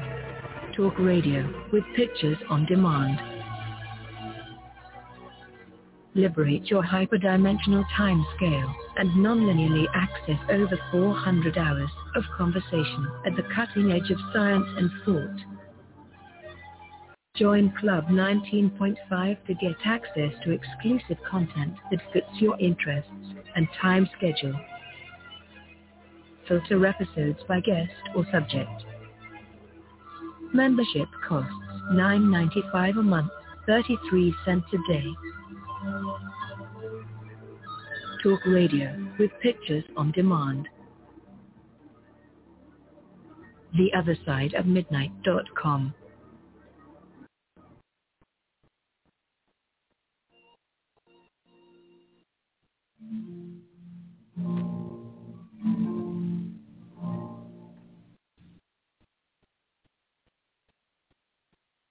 Welcome back, everyone. It's the witching hour here in the land of enchantment. I wonder where that term, the witching hour, came from. It's the other side of midnight now, officially. Here in New Mexico, it's been way on the East Coast where Daniel Pinchbeck is speaking from tonight. It's not quite there yet over on the West Coast where Georgia is hanging out. Ladies and gentlemen, this idea of communication, reliable communication, my impression is, for whatever reason, and I really did get this feeling, and I cannot, again, it's so frustrating to be able to prove the stuff you're working on. I got the feeling of almost like an inhibition, that communication is, if not frowned upon, it's incredibly limited, and it either is limited by intention. That's why I'm kind of intrigued with your grandmother, the statement you made that the shaman said your grandmother was inhibiting you from looking deeply into these areas, because that's almost the impression I've gotten. The communication is not free, that it comes with strings, it has parameters, and therefore I'm very distrustful of people who, act as if they can, just open the lines of communication like they're on a telephone. I think it's much more difficult and chancy and dependent on other factors and not really the simple wanting to know or wanting to communicate. What do you guys think? Yeah, I think it feels like there are other laws of these occult realms that we're just not capable of understanding as of yet. Although we can have kind of like kind of an intuitive, we sense intuitively the shape of them, and I definitely think the Frederick Myers stuff is very interesting, where he talks about the sort of distorting medium in between that world and this world, which makes it so difficult for messages to be conveyed properly. But Richard, I think I mentioned to you that before we started that I was only going to go with you for 2 hours because I have to get up early and do my course tomorrow and prepare for it. Oh, that's right. So, yeah. So I think I'm going to bow out at this point, and hopefully some of your listeners will join. I think we gave them. Well, let's not leave them in the lurch. Tell them how they can reach you to sign up for the seminar. Tell them about the discount. Do it properly, and then you may go with grace of whomever. Okay, thanks so much. Yeah, so essentially, it's the website is theliminalinstitute.com, which I believe you put in the website, right? It's THELIMINAL Institute, INSTITUTE.com. There's a direct link at the top of your section of radio pictures. Perfect. Then you go to courses, and the course is called Crossing the Threshold, Realms of Consciousness Beyond Physical Death. And then you use the code Crossing Sale 50, Crossing Sale 50, and that gives you 50% off of the ticket price. So instead of $200, it would be $100 for the 4 sessions. So I really hope that some of the listeners here are intrigued and want to come join us. And I really appreciate you having me back on. And it was a really fun conversation. It was great to meet Georgia also. Well, thank you. And again, how long does your 4-part seminar last? How many? Each session is 3 hours. And by the way, if people can't make a live session, of course, they'll all be recorded, so they can play it back another time. The value of being in the live session is we'll have a Q&A period, a conversation. I'm sure there'll be lots of people with very interesting experiences, much like what we've been discussing. And some of the time will be kind of building our community and our kind of community of practice and understanding and so on. So yeah, it'll be 4 3-hour sessions every Sunday for the next month, starting tomorrow. That's what I wanted. It's once per week, starting the 5th tomorrow at noon Eastern. Okay. Exactly. Super. Exactly. Yeah. Good, buddy. Thank you so much. And lovely meeting you, Daniel. Good to meet you, Georgia. Have a great night. You too. Good night, Dan. Well, Georgia, Yes. it looks like we're finally alone. What are we going to do? What are we going to talk about? Well, we could make little jungle gyms for the mice. What do you think of that? I mean, come on. Am I totally nuts? Because I've been watching and recording. I've got a notebook. I'm actually writing them down. The mice have been performing absolutely bizarre things. And yesterday, which was the 2.5-year anniversary of Robin's unfortunate leaving, something else really incredibly weird happened. And I'm going to just tell you the story, and then you can tell me what you think. There's a regular schedule here where I'm in the middle of nowhere, so you have to, put your big garbage cans out for the big trucks to roll by on Thursday around 2:00 in the afternoon, and you have to put them out by Wednesday night. My schedule is so weird. Sometimes I do it in the evening on Wednesday. Sometimes I'm still up, so I do it early morning on Thursday. Anyway, I trundle this big green thing with wheels with the bags inside up the driveway, up the hill, and put it up on the road, which is a cul-de-sac. It's, comes one way. The trucks can only come in one way and then leave one way. So in the morning or in the afternoon when I, actually sometimes get up, the first thing I do is look with binoculars at the trash can to see if they picked up the trash. And I noticed that this time the lid was closed, so I couldn't tell. So I had a bunch of other stuff to do, and then later on Friday afternoon, I look in and see if they bothered to pick it up, and lo and behold, they had. But in the empty green trash can with big wheels, there was this praying mantis sitting inside on the side, very near the top. And I used to raise praying mantises when I was a kid. Long story, lots of interaction with praying mantises. I find them fascinating, incredibly intriguing and all that for some reason. Anyway, I didn't want the little guy or gal to obviously get, crushed by me moving the thing or the lid. So I put my hand in so I could get him out. And instead, he falls down to the bottom of the trash can.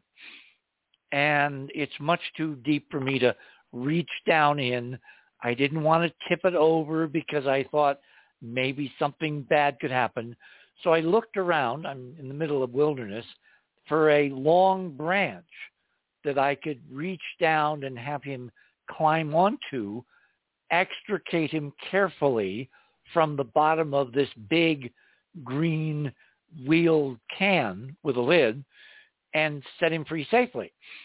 And I, come back, like 30 seconds later across the driveway, I found a yucca plant that had died and the central stalk had fallen over and it was, fossilized and it was perfect.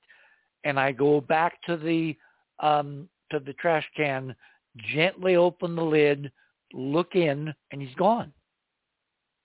And I'm thinking, okay, well, in the interim, he figured out how to, climb up the side. These little guys can fly. This is the flying variety. And they're very good at flying sometimes. Anyway, if they're too big, they can't fly very well. But this was a small one, maybe, a youth maturing. So he could fly because he flew to the bottom of the can. So I just closed the lid, after making sure he really wasn't in there. And I'm holding the stick in my right hand, and I'm pulling the can behind me with my left. And about halfway down the driveway, down the hill, I look at my wrist holding the stick, and he's sitting on my wrist. Oh. And he's looking at me. And you know how they have these triangular tetrahedral-looking heads? Yeah, sure. And they will. I used to sing to them, and they would respond to singing. They responded. They had this incredible way. They would tilt their head, kind of like the RCA Victor dog, kind of sideways, and look at you like they were focusing, like they were paying attention. Well, this little guy, I talked to him. I used to talk to the other ones, and I said, "Oh, there you are. How the heck did you get there?" And I reached out. I stopped with a can, let that momentarily sit on this hill, reached out my left hand to move him off my wrist so he'd fly away. And instead, remember, he had flown away from me when he was on the edge of the can. Normal response, right? Right. Now he flies directly toward my face and lands in my beard. And I can feel him, but I can't see him, of course. And I'm terrified I'm going to do something like he'll fall off. I'll step on him. That would be really dumb. So I carefully move the rest of the way down the driveway, put the can where it's supposed to be, put the stick on top, go in through the garage, close the door, go directly to the bathroom, to the big mirror, so I can see where the hell he is. And he's clinging to my throat at the base of my beard, and he's preening himself. Now, they don't do that if they're in an unhappy mode, if they're scared or destabilized or whatever. He was like perfectly at home at the base of the beard before, my neck begins. And so I'm trying to figure out, okay, now how can I get this guy gently off my throat and get him outside? And so I reached with one hand. It wouldn't quite work. I reached with the other hand, and I touch him in the wrong place, and he turns around, and they flare their wings in a kind of a defense aggression response. So he wasn't unconscious. He wasn't unaware of where he was. He just was very determined to be where he wanted to be. So I finally got him onto my, I think it was my left hand, and I'm walking with him through the house to the doorway again so I can let him out. And I take him to one of my evergreens, which is hanging over the side porch. And after great difficulty, because he didn't want to leave my hand, he kept looking at me with those, how they have these large eyes? Mm-hmm. And when it's in sunlight, the large eyes look like they put on sunglasses. They go black.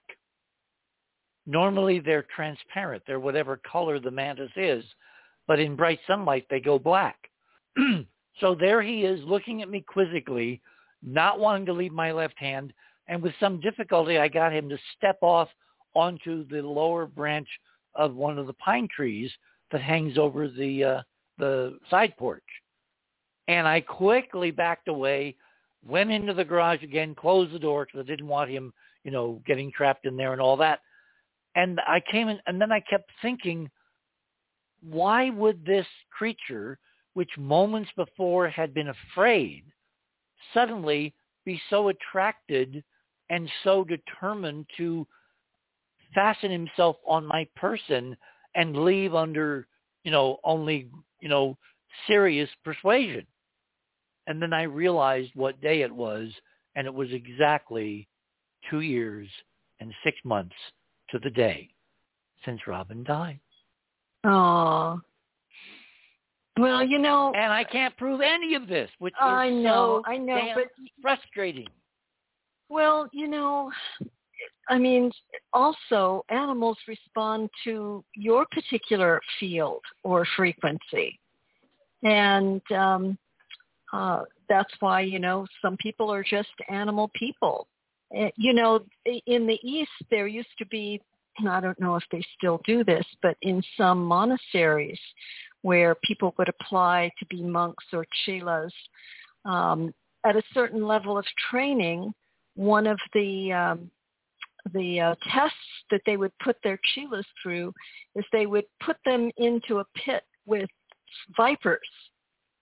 And the test was to so at one with the consciousness around them that no animal would turn on itself. And so the Chela would at one in consciousness with the snakes and would just radiate this harmlessness that they wouldn't be bitten. So a lot has to do with your own frequency as well. You have to be receptive to that kind of stuff. As you know, Richard, my daughter is a senior trainer at the San Diego Wild Animal Park, and she deals with all kinds of different species. And at one time, she was on the run with the doles, which are a wild dog, and they have a big enclosure. They're not in cages or anything. They have a big, wide open doles. D-O-H-L-E, I think. Good or grief. D-H-O-L-E. What kind of species are they? I've never heard of them. They look kind of like foxes, but they're definitely Canidae. And anyway, so they're beautiful little animals, and she loves them. And she was on patrol, and she saw this huge rattlesnake on its way right into the dole enclosure. And she didn't want to kill the snake because, you don't want to just kill animals, but she couldn't put the doles at risk either. So she just intuitively tried to connect with the snake, which was now stopped. It was just sunning itself. And she told the snake that it needed to get out of there. And she pictured a way that it could get out without hurting itself and yet get out of the dole enclosure. And she focused on it for a few moments, and sure enough, the snake kind of woke up and went exactly the route that she had pictured in her mind. Oh, my. So some people just, have that kind of knack. The praying mantises in India, where they keep them as pets, they make them little golden collars with little golden leashes. Oh, my gosh. Yeah.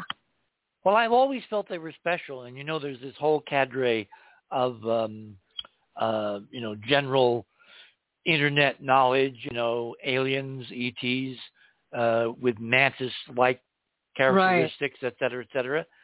And I've often wondered if there is some kind of connection because, once life gets to a certain 3D evolutionary stage, you can make life forms in any form or shape you want to. Look at CRISPR technology. Look at all the current, genome work and genetics and all that. So I've often wondered, where did mantises come from? Because they do not act like insects. They act like little conscious beings.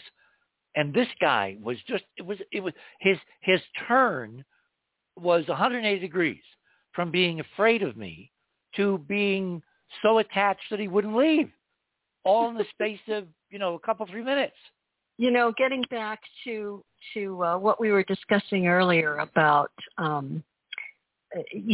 easy it is for those on the other side to contact us. Again, or how not so easy. Or not so easy. We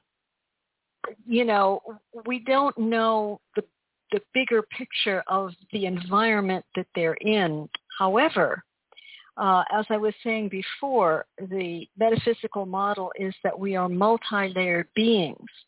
And the densest level is, of course, this dense physical animal body. The next level up is what the Hindus call the Nadis system, N-A-D-I-S. This is a system of electrical lines of light that conform to the physical nerves. And so kind of like the Chinese meridian system? Yes, exactly. The meridian system would be a part of that. It shows up on Kirlian photography, where they show a leaf being cut away and you still see the light structure of the leaf intact. Eventually it fades out. So when somebody dies and they drop their physical body, everything else is still in place. That system of natus is still in place.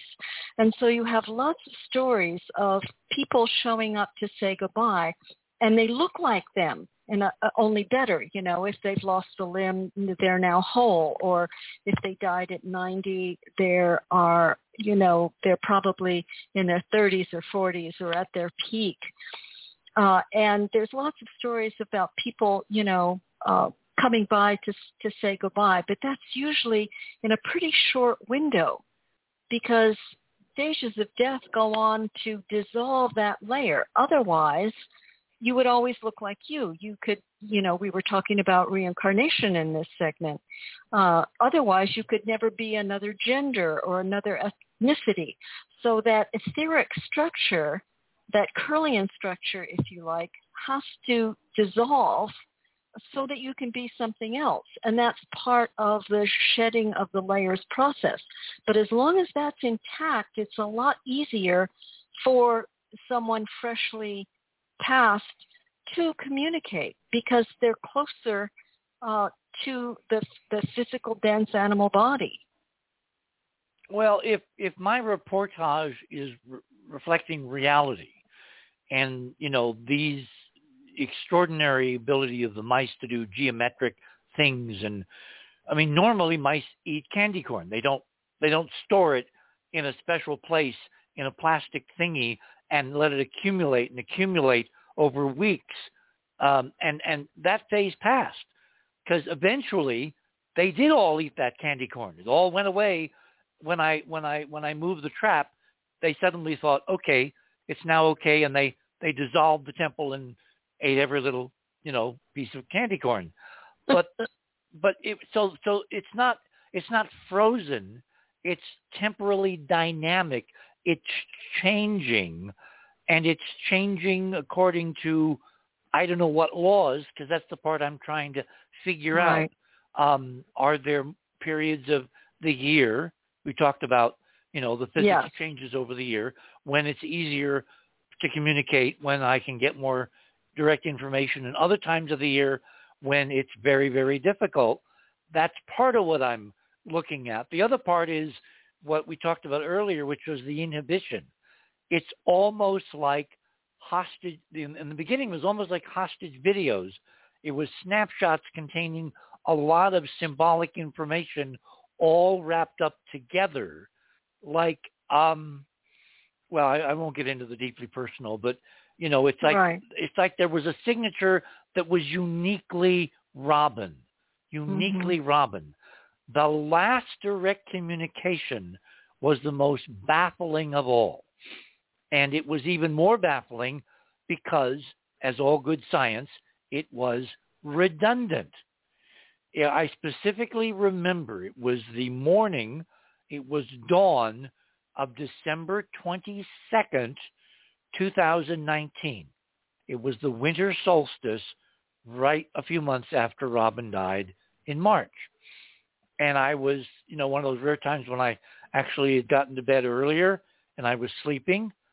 And I had this bizarre experience. I thought it was a dream where someone sat on the side of the bed that Robin used to be on and physically depressed the mattress. I could physically feel, in fact, it was so real, it woke me up. And there are actually lots of anecdotal stories about that kind of phenomena. It's not an uncommon phenomena. Well, to me it was. Anyway, well, yeah. The next part was there was this bizarre message, and it felt very robotic and mechanical, almost like I was interacting with an AI as opposed to Robin, the Robin that I knew. There was no trace of Robin's personality. It was very mechanical. It was this feeling of love, but it wasn't human love. It was much more like an AI. It was like you'd imagine a robot would express affection and a goodbye. And I dismissed it totally at the moment as just a wacko dream, and I turned over and tried to go back to sleep. And lo and behold, 30 seconds later, it happened again.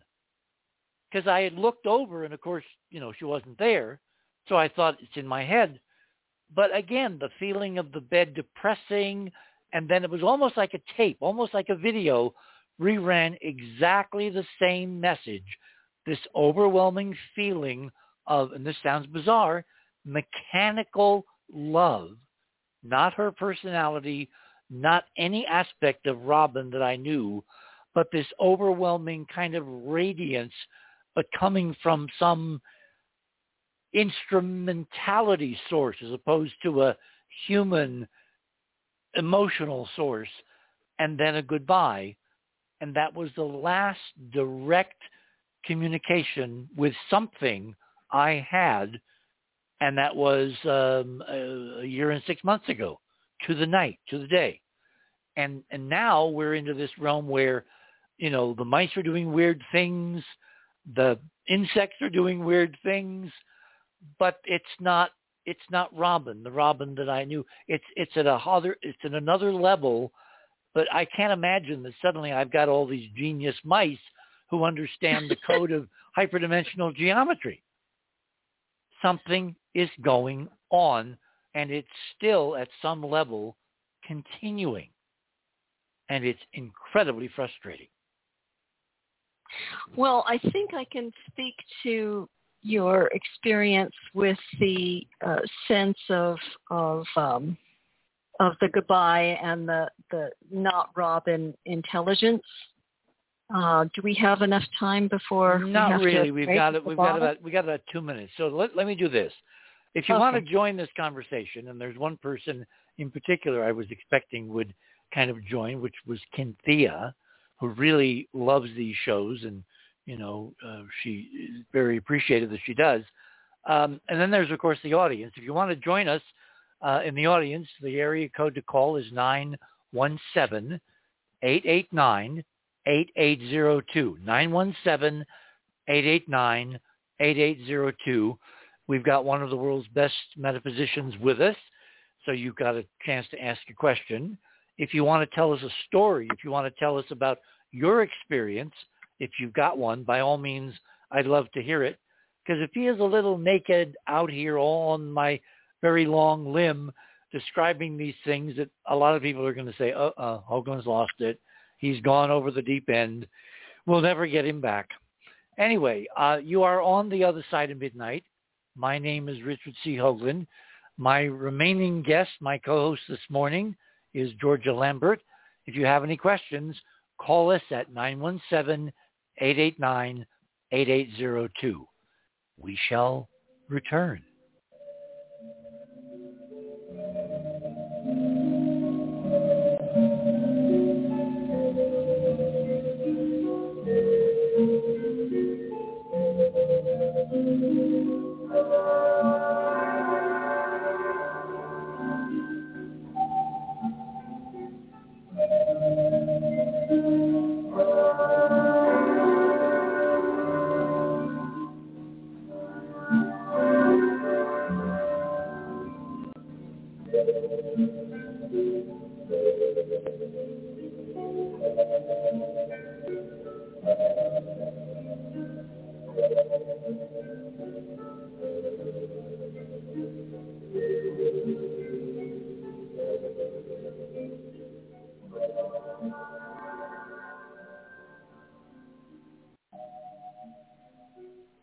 Richard C. Hoagland here.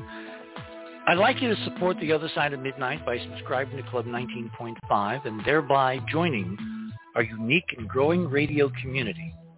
Tune in to listen to our fascinating guests, pioneers on the out there edge of science and thought, and gain access to exclusive member benefits.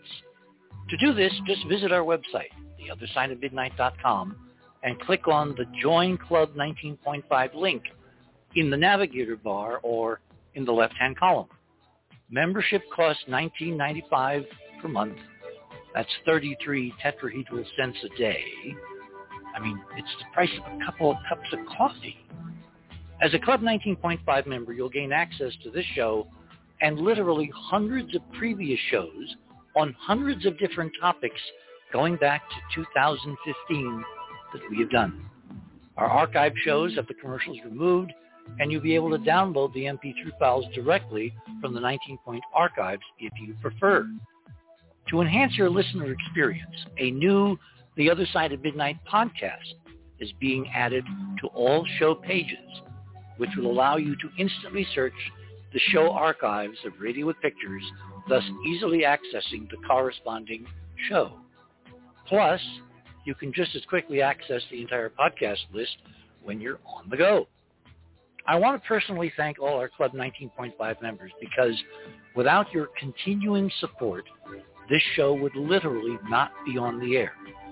Please continue supporting the broadcast to provide you with the most interesting conversation available, talk radio at the cutting edge of science and thought, and if you like what you hear on The Other Side of Midnight, tell your friends, and continue growing the show by having them subscribe to Club 19.5 as well, because we need all of you.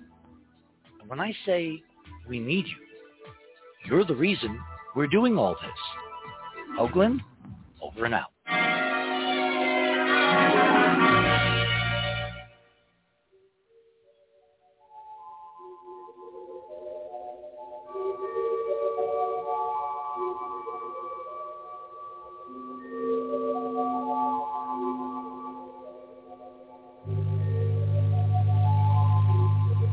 And welcome back, everyone. Last half hour to go, The Other Side of Midnight.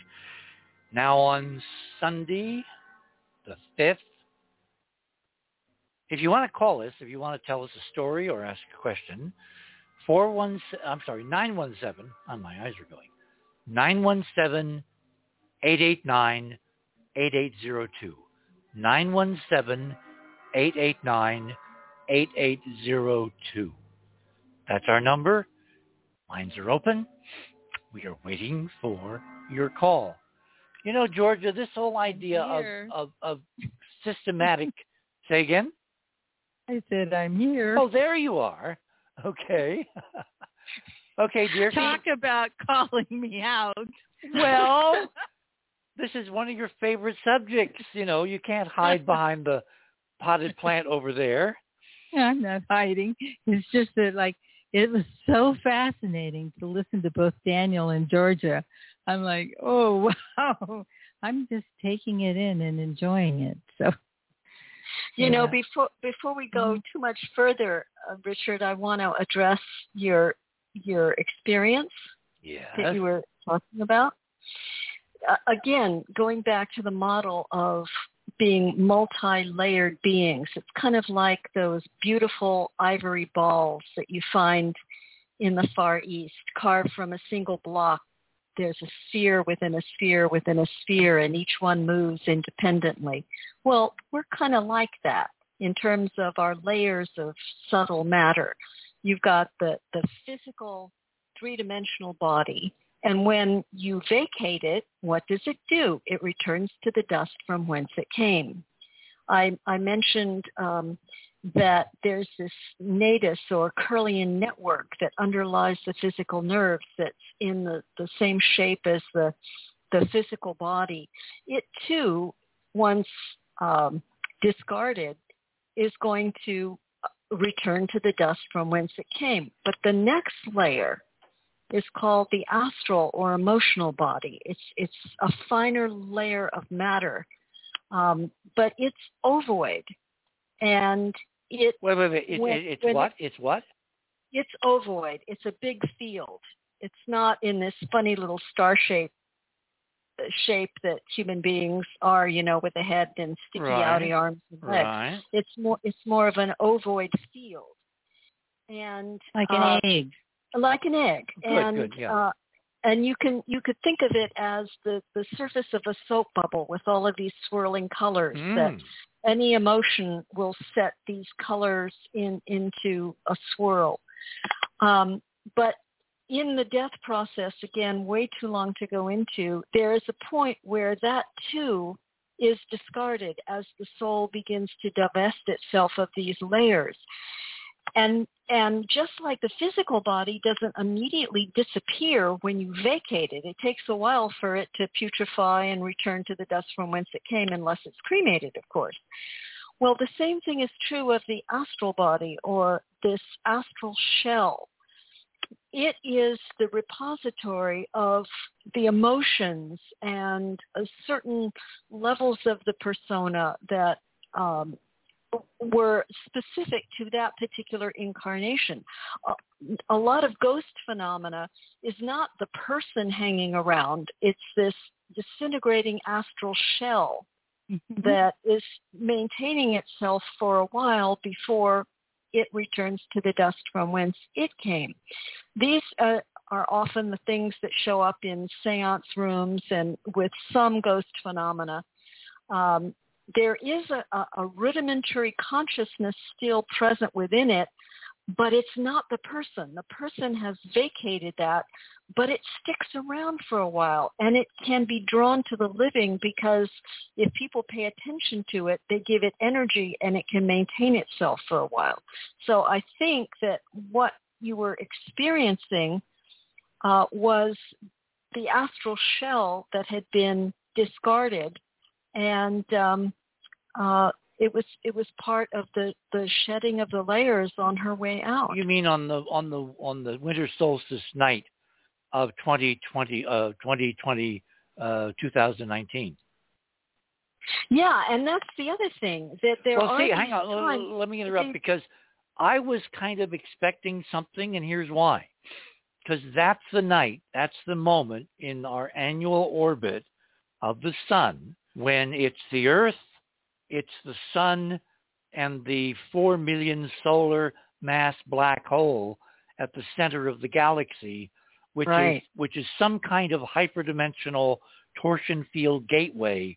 So the fact that these events totally coincided with that geometric alignment in the torsion field model, to me, was one of those eureka moments. It's like, oh my God, this physics is real, except it appeared to be like she was leaving, or something representing her was leaving through a doorway that only obtained for a short time on that night or that dawn. Yeah, well, there's that aspect of it too. You know, the ancient Celtic festival of Samhain, which we call Halloween today, has always been the time that's been described as the time when the veil between worlds grows thin. But there are other times of the year where this happens also. It also differs with the moon cycle, and it differs in different places. So I think you're absolutely right that it has to do with this confluence of various fields that sometimes just line right up and make communication a lot more difficult or a lot easier. Yes, and I would add to that these energies, I mean, there's so many ways of perceiving reality. So as I was listening to you, Georgia, talking about the soul going and then returning, painting I did called Fresh Wave, and it's this ocean wave, which is like a hand, and it's casting forth this little droplet of water. And when you look closely, that droplet of water is the fetus, representing a lifespan. And then it's being caught by the other hand of the ocean. And so, like, for a moment, we're separated from that ocean, and we are that individualized consciousness. And then when we go back into the ocean, how would you pick one drop from another? Somebody, Cynthia, is programming, influencing, coercing, suggesting that the mice keep doing this stuff. Who's doing that? This is not an amorphous sea of unego-defined consciousness. This is someone who's using this bizarre sense of humor she has to continually needle me about the mice. Like it reminds me of that movie, The Green Mile, where at the end he has the little mouse. The little mouse at the end that was, Well, let me give you more data. I do the show here all by myself now, of course, in the studio downstairs. When I would do the show before, every once in a while, Robin would kind of poke her head down the spiral staircase and look at me or give me a sign. Or she would actually come down sometimes, although it was harder as she got progressively toward the end. And she'd put a little with a news note or something about, an underground seismic event in North Korea was one of those I remember. Anyway, so now, of course, she's not here.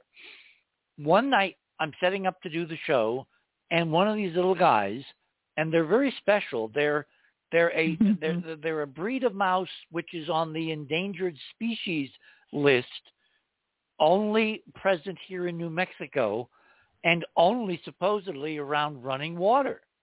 Now, I'm on a cliff, and if it isn't monsoon season and the, arroyos behind the house are, running with water, it says I'm in a desert. There's no lily pads, there's no water lilies, there's no running water for miles and miles and miles. So why are these little guys, in my house? One of them, one night I'm setting up for the show, he literally comes into the studio, runs around my feet, then climbs up one of the cables to the console for the mixer, which is on the bookshelf beside me. And then he moves over to a large stuffed cat that Robin got me for a birthday gift way back when my Sidonia research got into the whole realm of cats and lions and feline hominid fusions, et cetera, the face on Mars being half feline, all that stuff. This cat, which is sitting, I'm looking at it right now behind one of the lamps, it's about 2 feet high, big stuffed cat with a silly expression. And this little guy climbed up, sat on its left shoulder. When I'm looking at it, it'll be on the right-hand side. And as I'm opening the show, Cynthia, this little guy goes to sleep, closes his eyes. Remember, this is a wild creature that they run at warp 9 when I see them in the living room or in the kitchen. They're not, communicating at all. This little guy literally is facing me on the arm of this cat that was a special gift because of its symbolic significance to my work from Robin. And he goes to sleep with this beatific grin. His eyes are closed and he's grinning. And then about 45 minutes into the show, he gets up and leaves exactly like Robin would do when she was bored and enough of this. I'd spend too much time in the opening. I hadn't gotten to the guest or something like that. But it was so her, but it was this little creature who's on the endangered species list. On Rich, her you have a caller? cat. Say again? You have a caller. Oh, we have a caller. Okay. Well, I'll tell you what. I have another cat story, but it's John. Okay. This is Jonathan Womack, who is one of our back of the envelope supporters. He's done all kinds of interesting work. He's been a guest a couple of times on the show. John, you're on the air. How you doing, Richard? Great show. Well, thank you. Hi, John. Hi there. Hi, Hi, Cynthia. Really good show, Richard.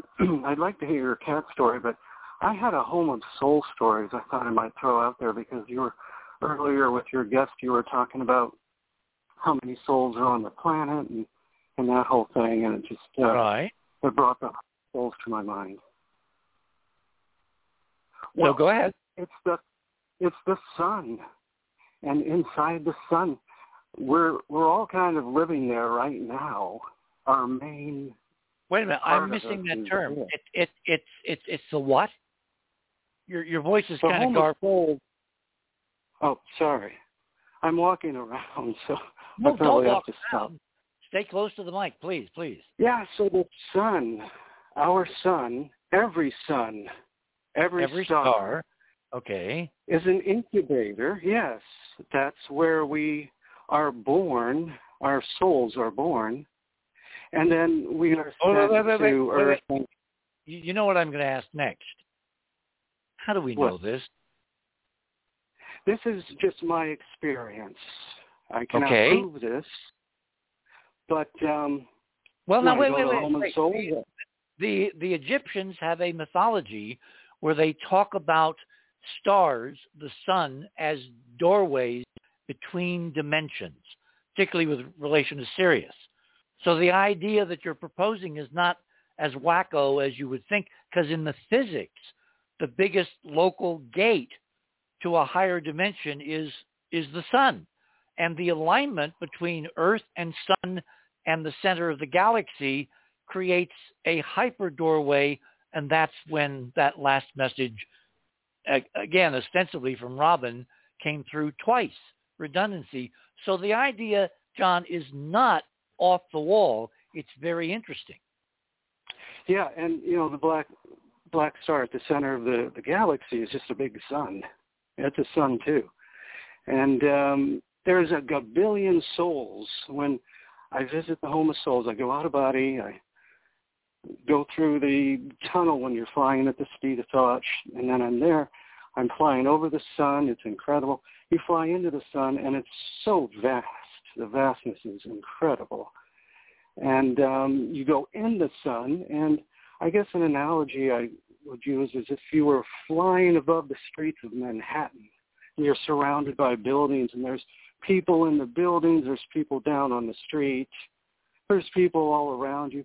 Some of them, when I'm flying through, it's all clouds in the sun. It's not streets and buildings, but it's like that. There's all these orbs, and there are other people, and there's a gabillion of them. And I don't know how many, but there are many, many. And you hear this music, and it's your fingerprint or your brain print or your soul print, I guess. And it's beautiful, so beautiful. And it leads you into you have this area in the sun, and it's your home where you were born, and you have these other family members there that you reincarnate with. It's pretty cool. It's the most awesome place, actually. I can't even tell you how awesome it is, but that's where we all are, and we send part of us to Earth. And I just released a podcast on Wednesday, Living Life Between Lives, where I sit down with Scott DeTamble, who does the in-between life hypnotherapist regression. And we talk about where your parents or your guides might send you to another planet, depending on what lesson it is.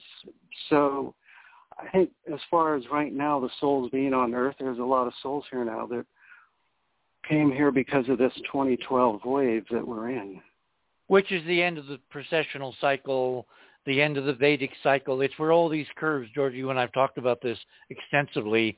Now is when it's happening, and it doesn't happen for 26,000 years. It's like there's this window where my grandmother had this old saying, time is God's way of keeping everything from happening at once. Well, it's almost like time is breaking down, and we're getting overlaps and echoes of things happening at once. Yeah, and this whole evening has been, the main focus has been on reincarnation. And what we need to do is realize that our view of this for the past 2,000 years has been religious and philosophical. And it's now time to bring in the science, because that's the age that we're moving into. And wait. You mean bring back the science? Bring back the science. We can develop instrumentality that can begin to detect these subtle layers, these layers of life that are going on right here in the same space, but in a different frequency. And we're just on the verge of that. And so whether you come at it from a scientific side or a philosophic side or a religious side, we're all trying to reach the same top of the mountain where the truth is.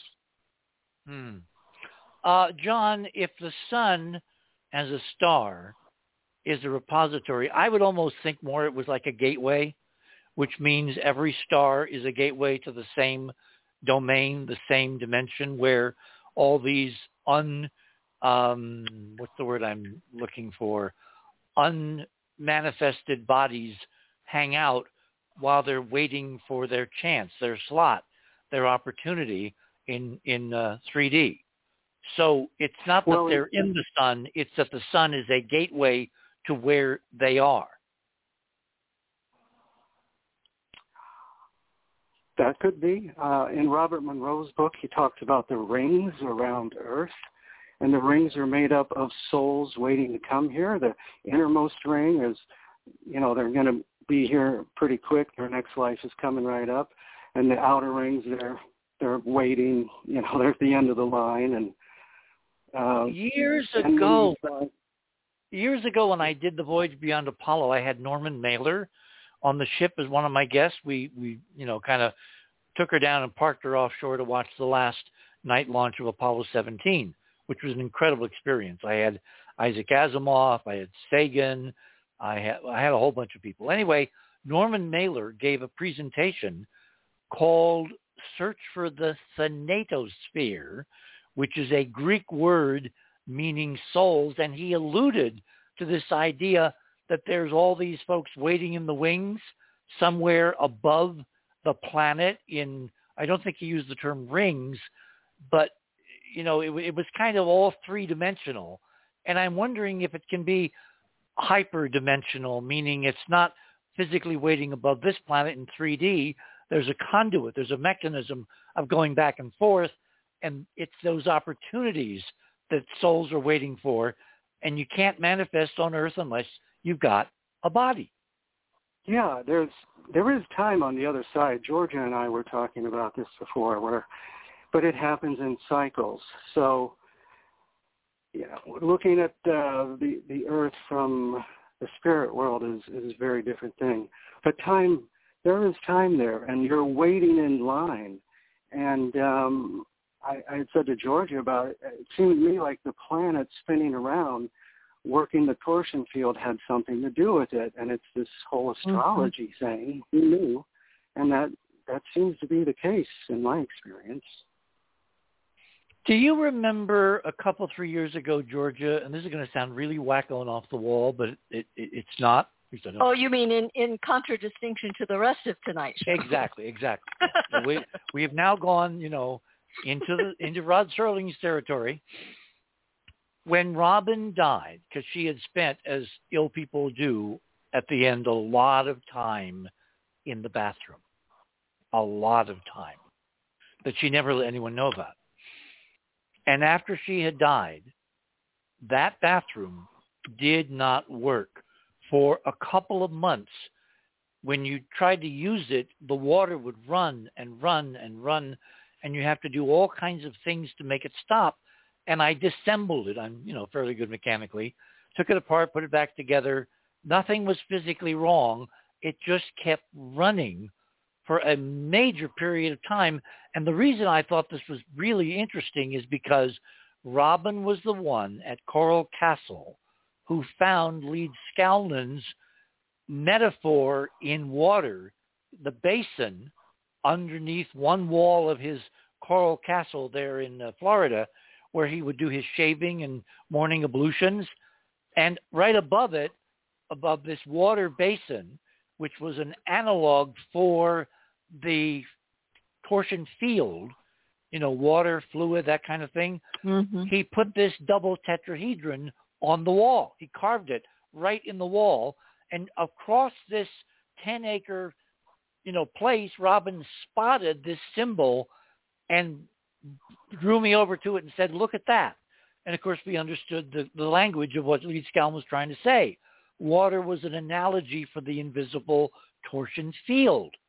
Well, I got wondering one day, was the constantly running water for like a half hour in the bathroom that was only stopped at great physical, I had to do jiggling and mechanical stuff and all that. Was it some form of communication because the metaphor of the vorticity of water was the same as the metaphor of the vorticity of the connecting torsion field whereby she was communicating. Then you told me in the same time frame that you had the same experience 1,000 miles away of a damn running toilet that would not stop. Yeah, well, water is an age-old symbol of that fluid field. I remember when I moved into a house that I had lived in before, the only people that had lived there before us were very rabid born-again Christians and not very physically clean. And so we came in with a whole group of people, you know, meditating, having classes in the house. We physically scrubbed the house and the oven. It had never been cleaned from top to bottom. That is one hell of a picture. Unclean Christians. Yeah, that first week, honest to God, that first week, everything related to water in that house broke.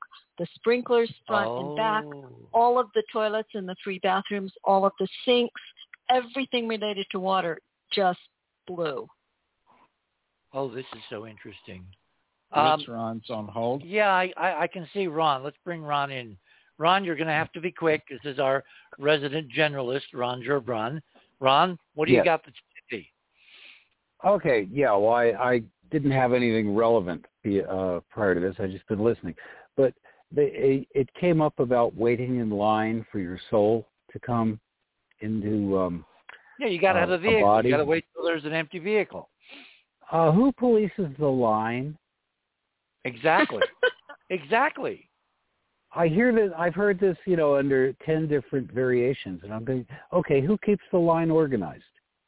The same entity or body or police force that limits communication to very weird and obscure symbolic thingies that you have to work like hell to try to figure out. Yeah, unless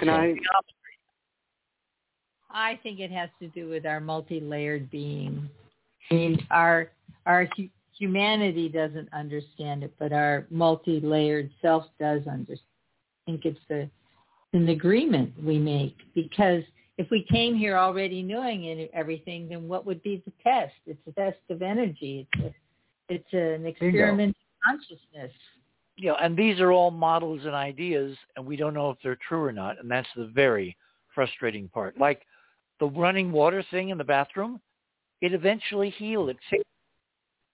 Okay, it basically fixed itself, and I didn't do a damn thing.